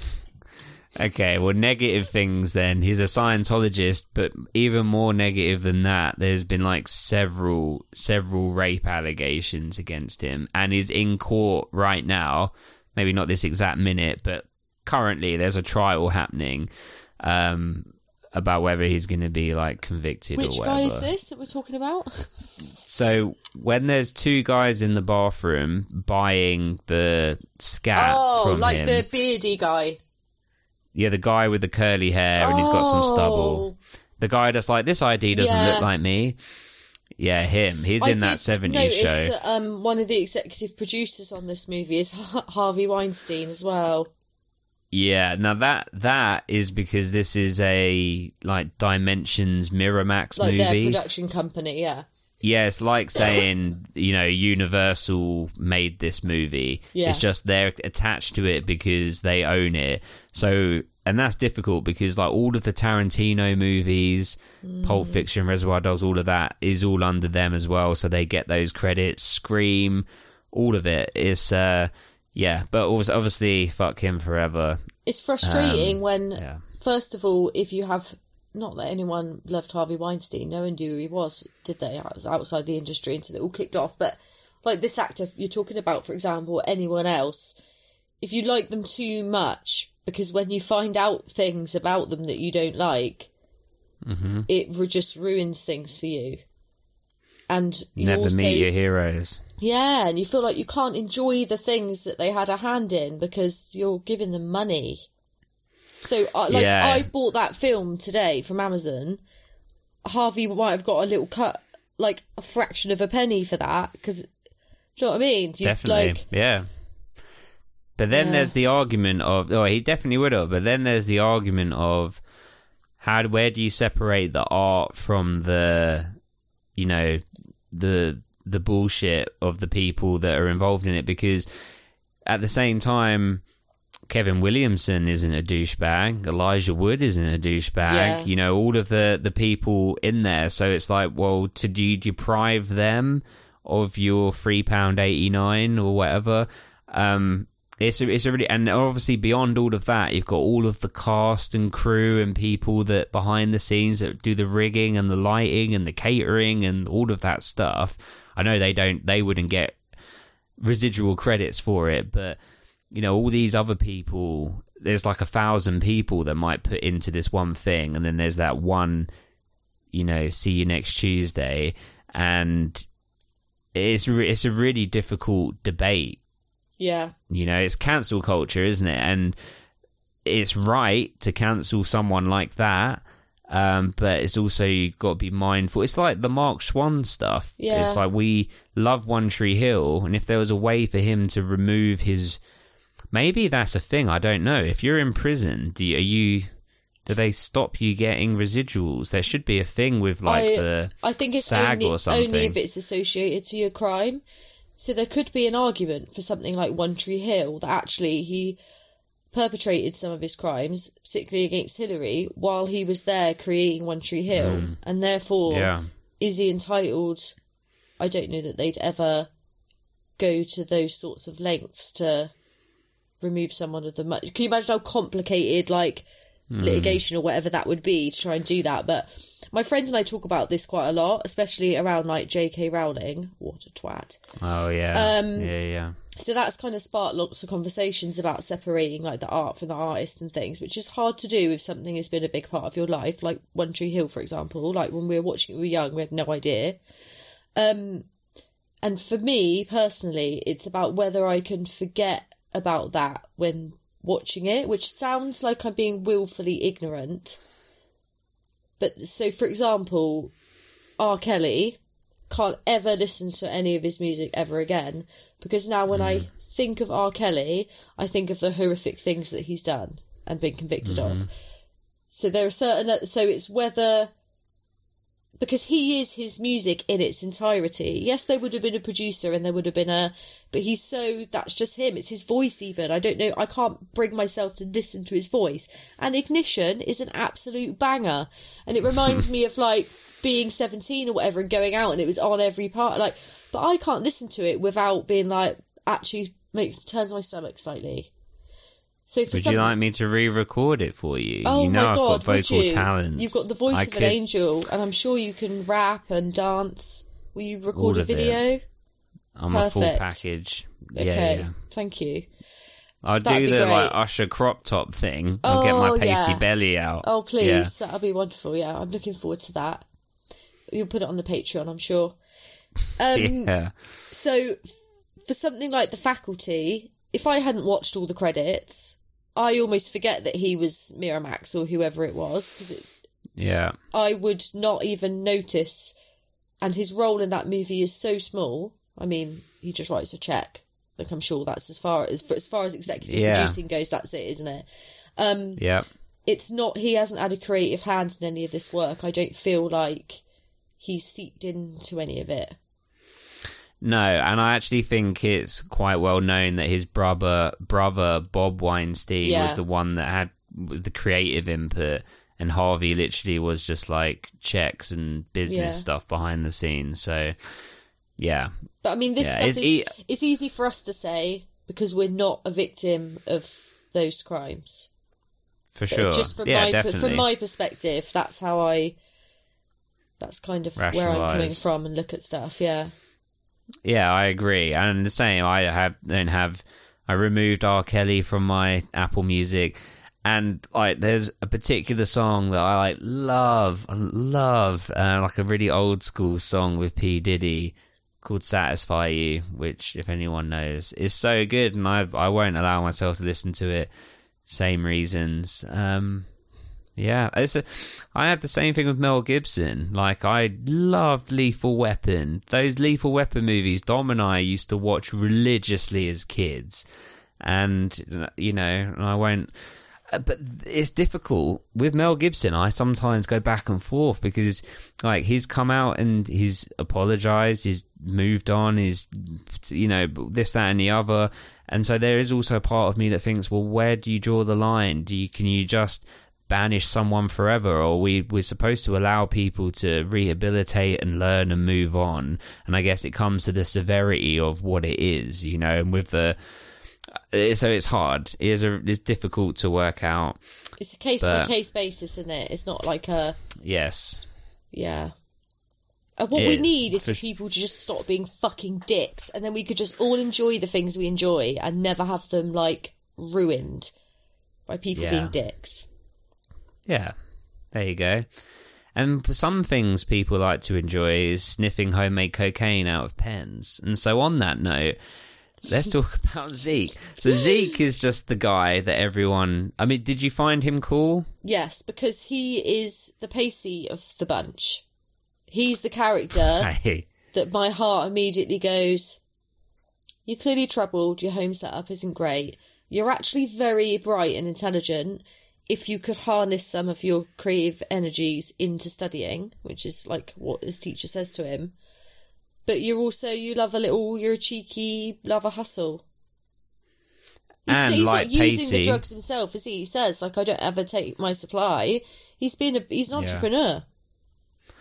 And like Pacey, he wants to sleep with his teacher. Exactly. He loved it. When she was grabbing him by the face, he was loving it.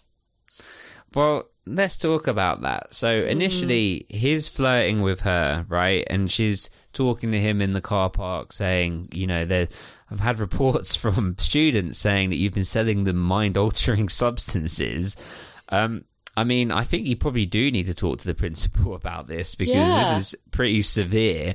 But instead, he offers her a chocolate laxative, and then she's not into that because why would you be? well, if you're constipated, you'd be into it. He tries to say, like, maybe that's part of her issue. Like, she needs a fucking huge dump and she'd feel better. It's true. You don't feel great when you need a poo. You don't, do you? Like, no, I know, but he's trying to flirt with her. He wouldn't be like, also, I've got a couple pints of prune juice if you want. Have at it. Maybe it's the chocolate element that makes it sexy. If it was a different flavour laxative, I don't know. Yeah, and then he goes in with the condom, which is so inappropriate. Like, it's actually... Why is she not reporting this? Well, I don't know, but also at the same time he's saying magnum size, so condoms for big willies, as we'd say here. We don't call them that here. They don't... Magnum... When I used to hear Magnum on, like, teen shows or films, I didn't realise that was a size reference. I assumed it was a brand. It's only recent years that I've come to realise that the Magnum, the reason that's funny and a big deal is because they're, like, the extra large. Well, and I'm going to tell you now for a fact that 99% of people that would buy a Magnum-sized condom would not be filling that condom. It's that like is literally just throwing a chipolata into a windsock. You are not protected if you're using a condom that's too big for you. Public service announcement. You're taking risks. Yeah. Unnecessarily. You want a good fit. No one's judging. Buy the size that fits. Right, and they're probably just using the Magnum size box, emptying it out, and just putting regular size condoms in there. That's excellent advice. I'd rather people did that than used ineffective birth control. Right, it's just marketing. It's just marketing. But then... So then he turns from the laxatives into the condoms. But he's also saying, here are some condoms. They're cherry-flavoured and Magnum size. Okay, fine. But she's still got to find a Magnum-sized penis to put them on, right? It's not like he's giving her the full solution. He's just giving her the equipment. So this is all very inappropriate. So we just jump to the end. He's like clearly sleeping with his teacher, right? At the end, he's now a football player for zero apparent reason. It's not been referenced. He showed no interest. Why did they not have him like graduating? Because he's being a scientist or something. He's resitting his senior year, isn't he? Because he clearly failed the previous one. Would the better ending for him not be like he sat at a desk, they slide the report, like his final end of year report in front of him, and it's got an A on it? A B plus, to keep it realistic. Like, why is it like, oh, he's the jock? Because that's the like triumph story. And or soap like on a he's rope got is his future was soap on a rope. He deserved more. Or he should have had like a scholarship or something. Or been driving away in his van with like his meth lab at the back. Like he's a big deal drug dealer now. Like he's like a pimp. You know, he's elevated. He's gone into Breaking Bad territory. Yes, but also the whole thing with the teacher. Imagine if you switch those genders, and that's how the movie ended, and you had like the older, like male teacher, and then the like female student. I'm not saying it's just it only works because it's a younger male to an older woman, and it's kind of like the 90s quote unquote conquest of like turning the like, you know, beautiful older woman. It's nuts. It's crazy. It's crazy. And if anything, carry on.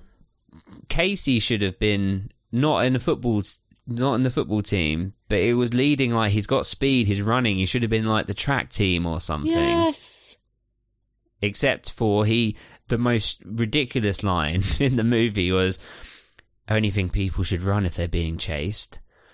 Who says that? What kind of a line is that? Like, as someone that doesn't run in any capacity, has never wanted to run in any capacity. In fact, the only time I've run in the last 20 years plus was because I forgot to pick up my kid and had to run. Was it an awkward run? Is it like in your mind you're running like Tom Cruise, but really it's some sort of like upward body shuffle? No, it was a shit, like a parent's ringing me like, are you going to collect your daughter? Like, fuck. Like, didn't even lace my trainers. and like ran to run and pick her up. Like it was, I don't know what, I probably looked like Phoebe running in the park. But I just was like, oh my, I could feel I thought my heart is going to come out of my chest. I don't think I've ever run like that in my whole life. So, but other than that, if I was being chased by something, and I'm a person that never runs, like I hate it, I just want to be indoors reading a book, I don't want to take part in any physical activity, I don't want to sweat in any way, you wouldn't run. You would just curl up in a ball and hope it was over quickly. That's my zombie apocalypse action plan. It's funny that you mentioned Phoebe from Friends, because I was thinking about you earlier and about us doing this tonight, and I was thinking you kind of remind me of like a very British version of Phoebe from Friends. I'm not like as you nice would be as if Phoebe was super British. Phoebe's too nice. I like to think if I was a British Friends and character, jaded. Yeah, okay. I'll take jaded Phoebe, like British version of Phoebe would be you. Yeah. All right. I aspire to be Pat, but I've got a few years to go. Okay, well, Pat could be... I mean, it's a whole different ball game. But... Yeah. Okay, good. Who would you put me as in Friends? Don't say Gunther. It's got to be core 6, hasn't it? I can't choose a side character. Yes. I've got to pick from the main, haven't I? Yes, I just had a fear that you were going to Gunther me. I wouldn't be offended by any of them. Okay, so you can't choose wrong. I see elements of Ross because he's like a overthinker, a bit of a worrier. Like I could see you doing the whole fajitas thing, where you're just pretending you're fine and really you're like melting down. Yeah, I can see that. So good. You've got a little bit of Chandler. I like to think I've got a little bit of Chandler, but I might just pick that for people because he's my favourite, and so people I like, I'm like, oh, you're Chandler. That's nice. I mean, I tried to base my whole humour off of him when I was like, when Friends was of an age, when I was sort of coming into my adolescence, I was trying to have his humour because I thought he was so funny. So, yeah. So good. I love a bit of Chandler.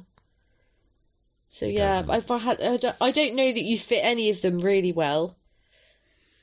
That's good. Are you happy with that? Who do you see yourself as?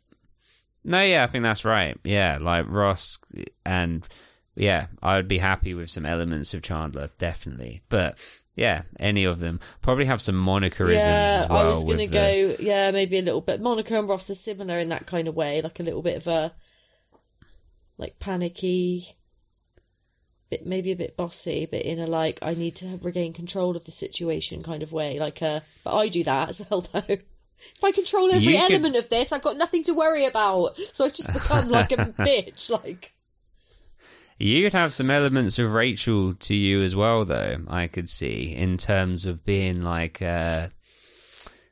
she's actually really funny as well, and having her kind of perspective on things. So I like Rachel and Chandler as a pair, like all the way through. Like their relationship's really lovely, and I also really like cheesecake. So winner. I do that cheesecake off the floor. Definitely, I read his book. I say read. Oh, I've got it to read, and I haven't read it yet. Oh, it's really good. I won't spoil it then. I mean, I know he takes some drugs.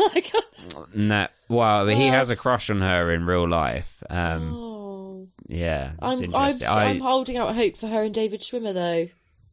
Still, he's on Bake Off at the moment. We've my God, 13 minutes. Right, I've got my notebook. What happens in the film? Go and I'll tell you what I thought about it. Right, Zeke, drugs, teacher. Okay, so then we oversee Delilah and Casey sneak into the teacher's lounge, and they see Salma Hayek getting implanted with the parasite. Nasty. Would your parents have believed you? Your dad, like, if he was to shoot a McGavin here, how great would that be? I'm sure your dad's lovely, but to have a dad that was like, shoot her. I mean, he's a dick, but it's hilarious. Would your parents have believed you if you'd got, like, run home, like, escaped and run home and said, I've just fucking witnessed 2 teachers killing another one. Then there's a dead body in the cupboard. It was something odd about it. It wasn't your standard murder. There was something twisted happening. What would your parents have said? I'd like to think they'd believe me. But it's difficult, isn't it? I'd like to think they would. But I guess they did to an extent. Like, Shooter went, right? And he said, yeah, okay, but I want to see in the closet. But then they saw the resuscitation doll and she's having a seizure and this, that, and the other. And then they think he's on drugs and steal his porn. You know, it's a... I mean, they care about him because they're immediately like, oh, we've got a therapist. That's the kind of parental response you'd want, because I think my mum would have thought, oh my God, her depression has finally taken such a hold that her brain is just melted in her head. Yeah. And immediately been like, I need to get you some sort of help. I mean, look at the kids in One Tree Hill. Like, there's their parents the don't mention give of a therapy. Shit. Right. Do they? The They're not mention there. of therapy. Therapy's only just been coming up recently, and, you know, the parents aren't about, and they're in their 20s, so... Yeah. The bit that I didn't quite understand, whether was it in his own head or were they actually there, is when Casey's then at home, they take all his internet, his porn, his whatever. I mean, come on, you've taken his internet and his porn. What else does the man have? His is a teenager with no friends. Oh. No social outlets, and now he can't even flog the bishop or choke the chicken or whatever you need to say. But he jumps out the window and the faculty are there, like the teachers are there. Yeah, were they there? But then they disappear. Right, that's my question. It's unclear. Okay, so we didn't know. I like to think they probably were actually there, but we've got no evidence of them being able to just, like, burrow into the ground or jump into a tree or, like, evaporate and appear somewhere else. Like, we've got no... That doesn't happen at any other time. So I don't know how they would have gone that quickly. This, again, will be explained when we write the TV show. Yeah, which after Dropbox is a huge success, the people will be more than happy to fund your next project, which will be a sci-fi, maybe a bit comedy, teen, horror movie series. I'm very nervous for people to see Dropbox. Dom and I wrote it like 15 years ago. I'm excited. Are you going to make this TV series before or after you re-record R. Kelly's back catalogue? Just so I know. I've got also schedule starring in the Lethal Weapon movies as well. Okay. So. You're going to be quite busy for the next sort of decade. That's all right. Or maybe by the time I'm finished doing all of those things, well, you'll be able to retire. My son will move out, and we can watch. I can watch The Faculty again. In bed, full circle. Right, so loops round. You need to get it done then before he's like 18, maybe, and going off to uni or whatever. If that's it'll be interesting. It'll be my first time seeing him for so many years. So yeah, hope he turns out all right. I mean, I'm sure F will do an alright job, won't she? Or was she going to be sort of jet-setting with you, premieres, that sort of thing? You'll have a nanny, won't you? Oh my God, he's going to become Zeke. You'll have a... But surely you'd leave him with an au pair. I think Zeke's I'd leave him parents... a couple empty biros and say, get some caffeine pills. Get him a little chemistry starter kit, and he'll be so busy doing that he won't even notice you're gone. Exactly. Which brings us on to they're not believing him, and we get to the next day because this all happens over like a day and a half at this high school, all building to this big football game that's going to happen the next night. Stan quits the team. The coach is all weird, but this is when he's speaking to the coach at the pool. This is where there was a lot of ADR dubbing. Is that what you were referencing? Yeah. And then there was another bit. But there was a bit later on. There was a bit quite early, and then there was that, and I just thought, this isn't quite... It was Mary Beth later on was talking, and I was just thinking, this isn't the sounds coming out of your mouth. They don't match quite perfectly. I guess, like, now on TV shows, they would re-record it over and over, wouldn't they? Until Well, they're just better at picking up the sound, even in a busy environment, probably now.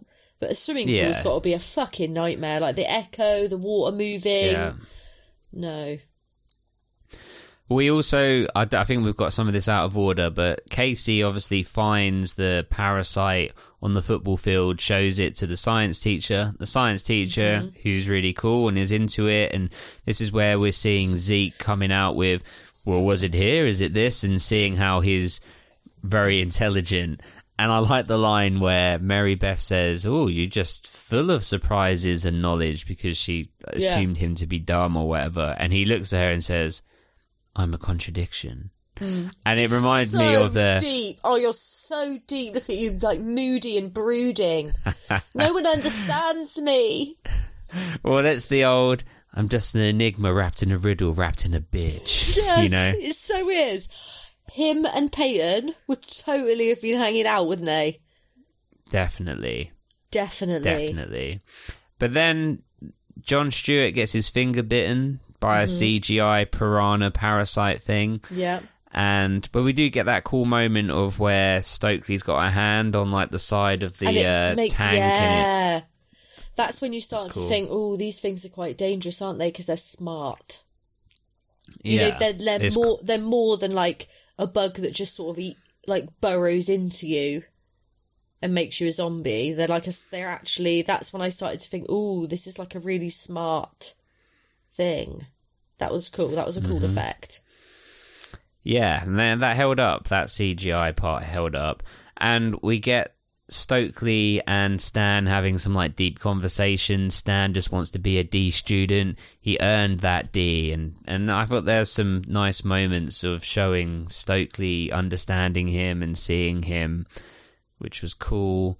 And then as the day progresses, we get more and more of the teachers and students are becoming the parasites, and the teacher that's always having this back and forth with Zeke really goes for him, and she's wearing this like red dress, and now she's very confident and saying, you know, your parents just want to be in different countries to be away from you. And this is a gif where he's like pointing, he's like doing this, saying like beckoning her to give him more. Is quite a popular gif. Right. I'll send it to you. Well, I don't even know what I'd type in to search for that on Twitter. The faculty, and it will just be the top thing. It will just be there. Yeah. Right. It's a thing. And then it gets to a point where they all have to sort of abandon ship and get into Zeke's car, and they go back to his place. And this is where he's got his science lab set up, and he's got his mouse. The mouse's name was? Fuck knows. Oscar. Right. And oh, yeah. And then he like breaks its neck or something, doesn't he? But it gets to see they're trying inside. Yeah. Oh, because that's after the bit with the finger. The science teacher's fingers get cut off. And then the fingers are moving. Yeah. Yeah. So but, yes. It's after that, isn't it? Yeah. And that's the classic bit of where it's like Zeke, and he throws him the like basically the big blade, and he's like, and the pen in the eye. So I've got this T-shirt. I'll send you a picture of it later from the faculty. I can't wear it out of the house because on the front it says like the faculty, and it's got like these pictures on it. It's from this like retro T-shirt design place. But you can't wear it because it will frighten people. You can't wear it because it'd frighten people. Because on the back, it's got Jon Stewart with the pen in his eye, and it's all bubbling out, and it says on the back, "Guaranteed to jack you up." Love that. Yeah, that's like I've got a T-shirt. It's really cool. It's bright yellow with pink writing, and it says, "Don't worry, no one else has a fucking clue what they're doing either." But of course, I can only wear it. I had to put it back until my kid was old enough to appreciate it's a swear word, but you can't say it yet. But I have to be careful. Like if she's having a friend round, can't wear it. If I'm just popping to town, can't wear it. Like it's quite restrictive, but it's like my favourite T-shirt. Right. And in that way, it's more fun. It's forbidden, you know. Yeah. They were so wild. Yeah, with the T-shirts we won't wear in public. But yeah, he gets his fingers chopped off. Yeah, that's all really good. Well, we get back to Zeke's place, laboratory, Dexter's lab. This is probably my favourite scene of the movie, when it's like they're having to all go around and snort the biro cocaine to prove that they're not an alien. And I love the bit when, and it's my favourite line, spoiler for Judgments, when, I don't know why it is, but when, like, Casey sniffs it first, because he's told to, right, because he's, like, lowest in the pecking order, and then he's getting high from it, and Stan's like, what the fuck's wrong with him? And he's like, he's tweaking, man, let him fucking tweak. And he's really giggling. It's like really girly little giggling, isn't it? Like he's having a good time. I like those moments because they're like the quite Breakfast Club type moments. Because this is like we're first starting to see them in the classroom with the science teacher and the weird machete thing, and then back to his house where they're having to become a team. Because until now they only really they bumped into each other and told each other to fuck off. Like, so this is the. And I'm glad these bits are mixed in between, because if it was all the other action-y bits chopping off, that would be the kind of film I didn't like. Yeah. Well, this is like the Kevin Williamson-ness of it, of having all of this back and forth. And then obviously it gets to the point where Delilah is an alien, it's all crawling in her face and whatever. But then later, obviously, we get the reveal that Mary Beth has these weird little blockers that go into her nose, and then she, use her little finger to get rid of the scat. I watched it through once this morning, and then this afternoon I was doing stuff and put it on in the background. I thought I'd try and watch it again, because I wanted to check if when you watch it back, you see her do that, but it's so quick that you miss it. But I didn't get that far through. Can you? I don't think you do. I think it's just like off camera. Yeah, the shot doesn't get it. Yeah, because that would be cool if actually when you rewatched it, you were like, "Fucking hell!" You do see the little lid drop off without noticing. Yeah, that would have been a good touch. Yeah, but yeah, and then they go back to the school. It's the football game. It's night time. It's stormy. Obviously, this is a horror movie. Of course. Mary Beth on second watch wastes all of his scat by throwing it in the principal's face, which is a good touch. Oh my God, they were so wasteful with it. Why, when they were back at the house, did they not manufacture as quickly as possible, as much as possible? That I know they were caught off guard with this whole thing. It's only been like a few hours. But for the love of God, if this was like a zombie I Am Legend type scenario, they've gone first. They've got no strategy. They all start separating. Don't they? Yeah. You know, when you go one by one, you get picked off. Well, let's talk about that. So the principal gets demolished, so she's not coming back, even if all of if they beat the, what do they call it? The Queen, the main one, and the big boss at the end, the Dr. Robotnik of the whole thing. There we go. Stan goes out to see if it worked, and he then comes back, has been infected. He wastes the scat again. Waste the scat. Well, I mean, he didn't waste it, did he? Like, the bug pulled it away. But the sliding it under the door, but then you have to check. They shouldn't have gone out on their own. If you've got to separate, go in pairs. Like, come on. Then Zeke and Casey go out to the bus, to the parking lot. Casey has the face off with Delilah, gets away. Zeke has the showdown with the teacher. Her head gets cut off, but then starts crawling around. Have you ever watched The Mighty Boosh with Noel Fielding? Oh my God, I don't know that you'd like it.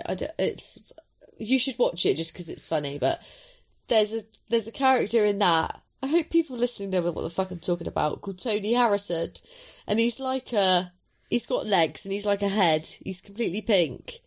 And he's like, this is an outrage. And he's like a tiny little angry, but he's the boss. But he's like a tiny little angry. And it so reminded me of that.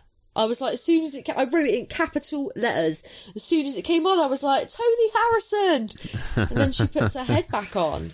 Like, that's where it's the weird, that stuff reminded me of a film I have seen, that I'm sure you've seen, Death Becomes Her. Haven't seen. It's an 80s, I'm trying to think who's in it. I want to say Jack Nicholson, but that might be completely wrong. I saw a bit of it as a kid.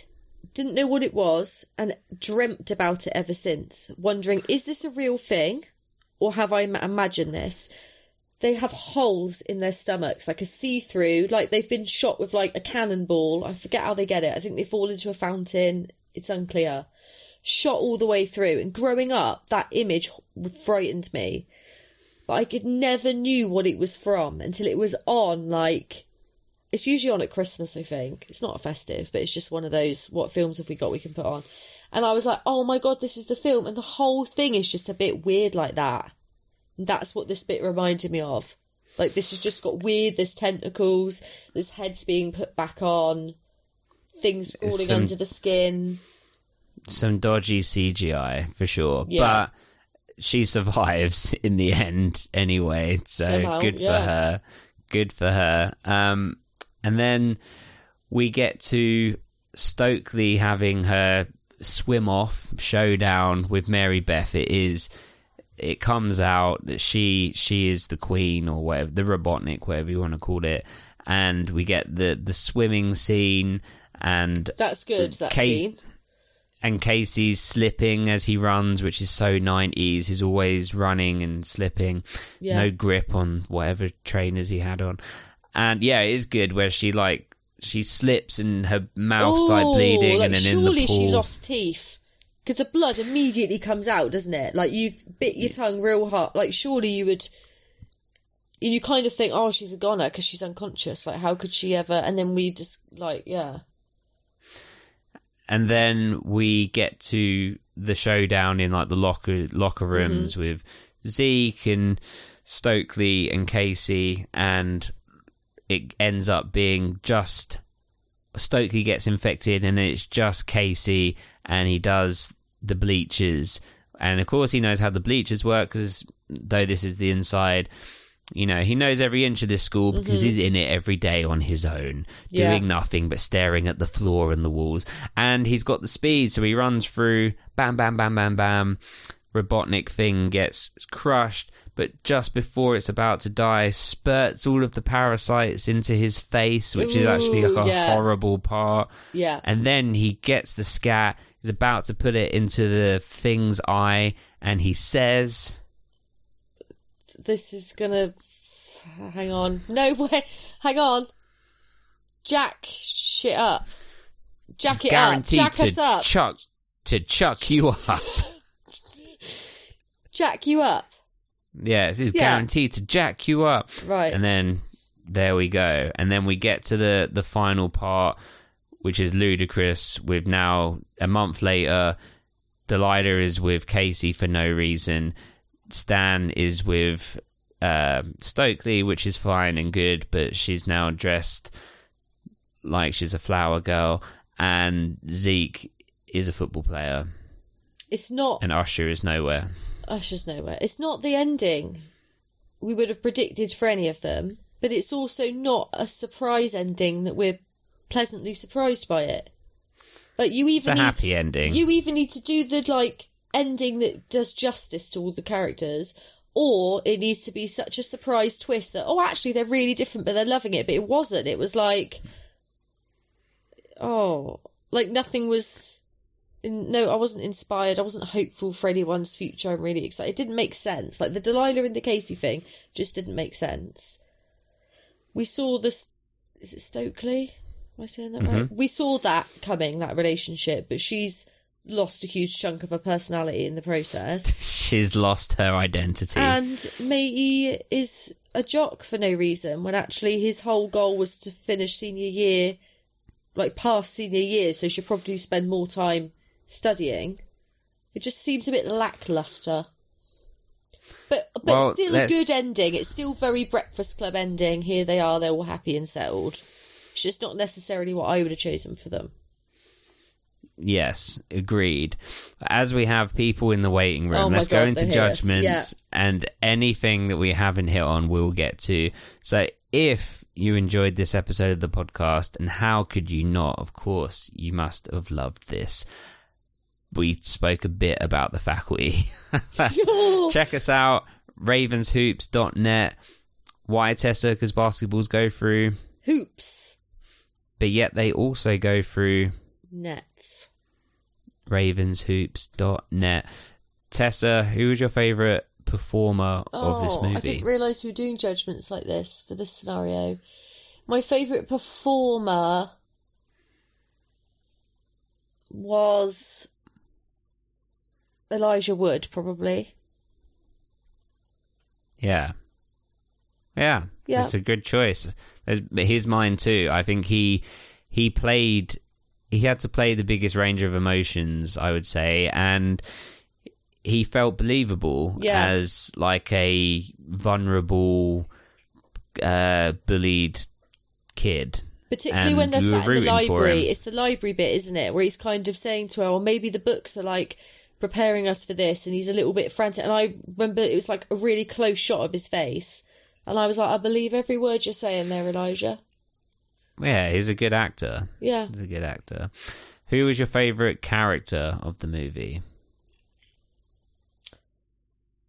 Oh, I'm going to be really predictable and just say Zeke, because he's the Pacey of the scenario, and I always root for the Pacey. Yeah, Zeke is the best. I'll ask myself the questions. Yes. Oh, sorry. Zeke what about you, Simon? Sorry, I've got to pretend that I care what you think. This is a two-way thing. Okay.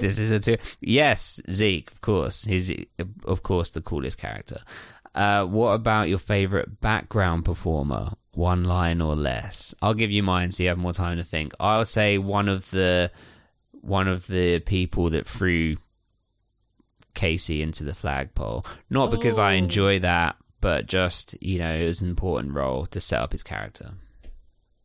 I'm going to go with...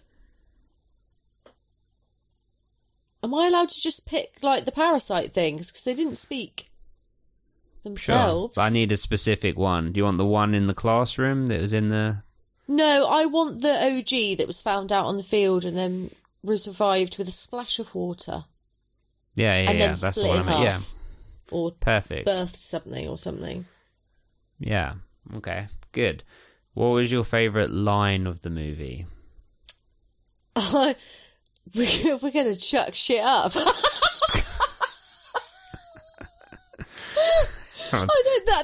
That's how closely I remember the lines. Okay. I'm going to go with, firstly, an honourable mention to Crash and Burn, Casey. But my favourite line has got to be, he's tweaking, man. Just let him fucking tweak. I did like that. What about your favourite song? There was Offspring, there was Creed, lots of 90s. I don't know if I can pick a specific, because I loved the soundtrack. The soundtrack was so good. I don't know how much influence, like, Kev Williamson would have had over soundtrack choices and things, because he just did the screenplay. Like, I don't think he's listed as a producer but... Mm-hmm. Dawson's Creek is probably one of the first TV shows that really used music as almost another cast member. Like, it tells a story on its own. Dawson's Creek walked so that One Tree Hill could run. So it felt kind of like that. But I liked the Oasis song, I forget what it's called, that's playing at the end and then rolls into the credits. Mm-hmm. Okay. So I'll go with that one. But really, I loved it all. Good. Okay. You have to ask me, Tessa. Oh, fuck. Simon, I was just wondering, if you had to pick a song from this movie, which would your favourite be? You understand that I can't ask myself, but this is how this is meant to... I had to teach Dom to do this at the beginning. I had to be like, Dom, you have to ask me to.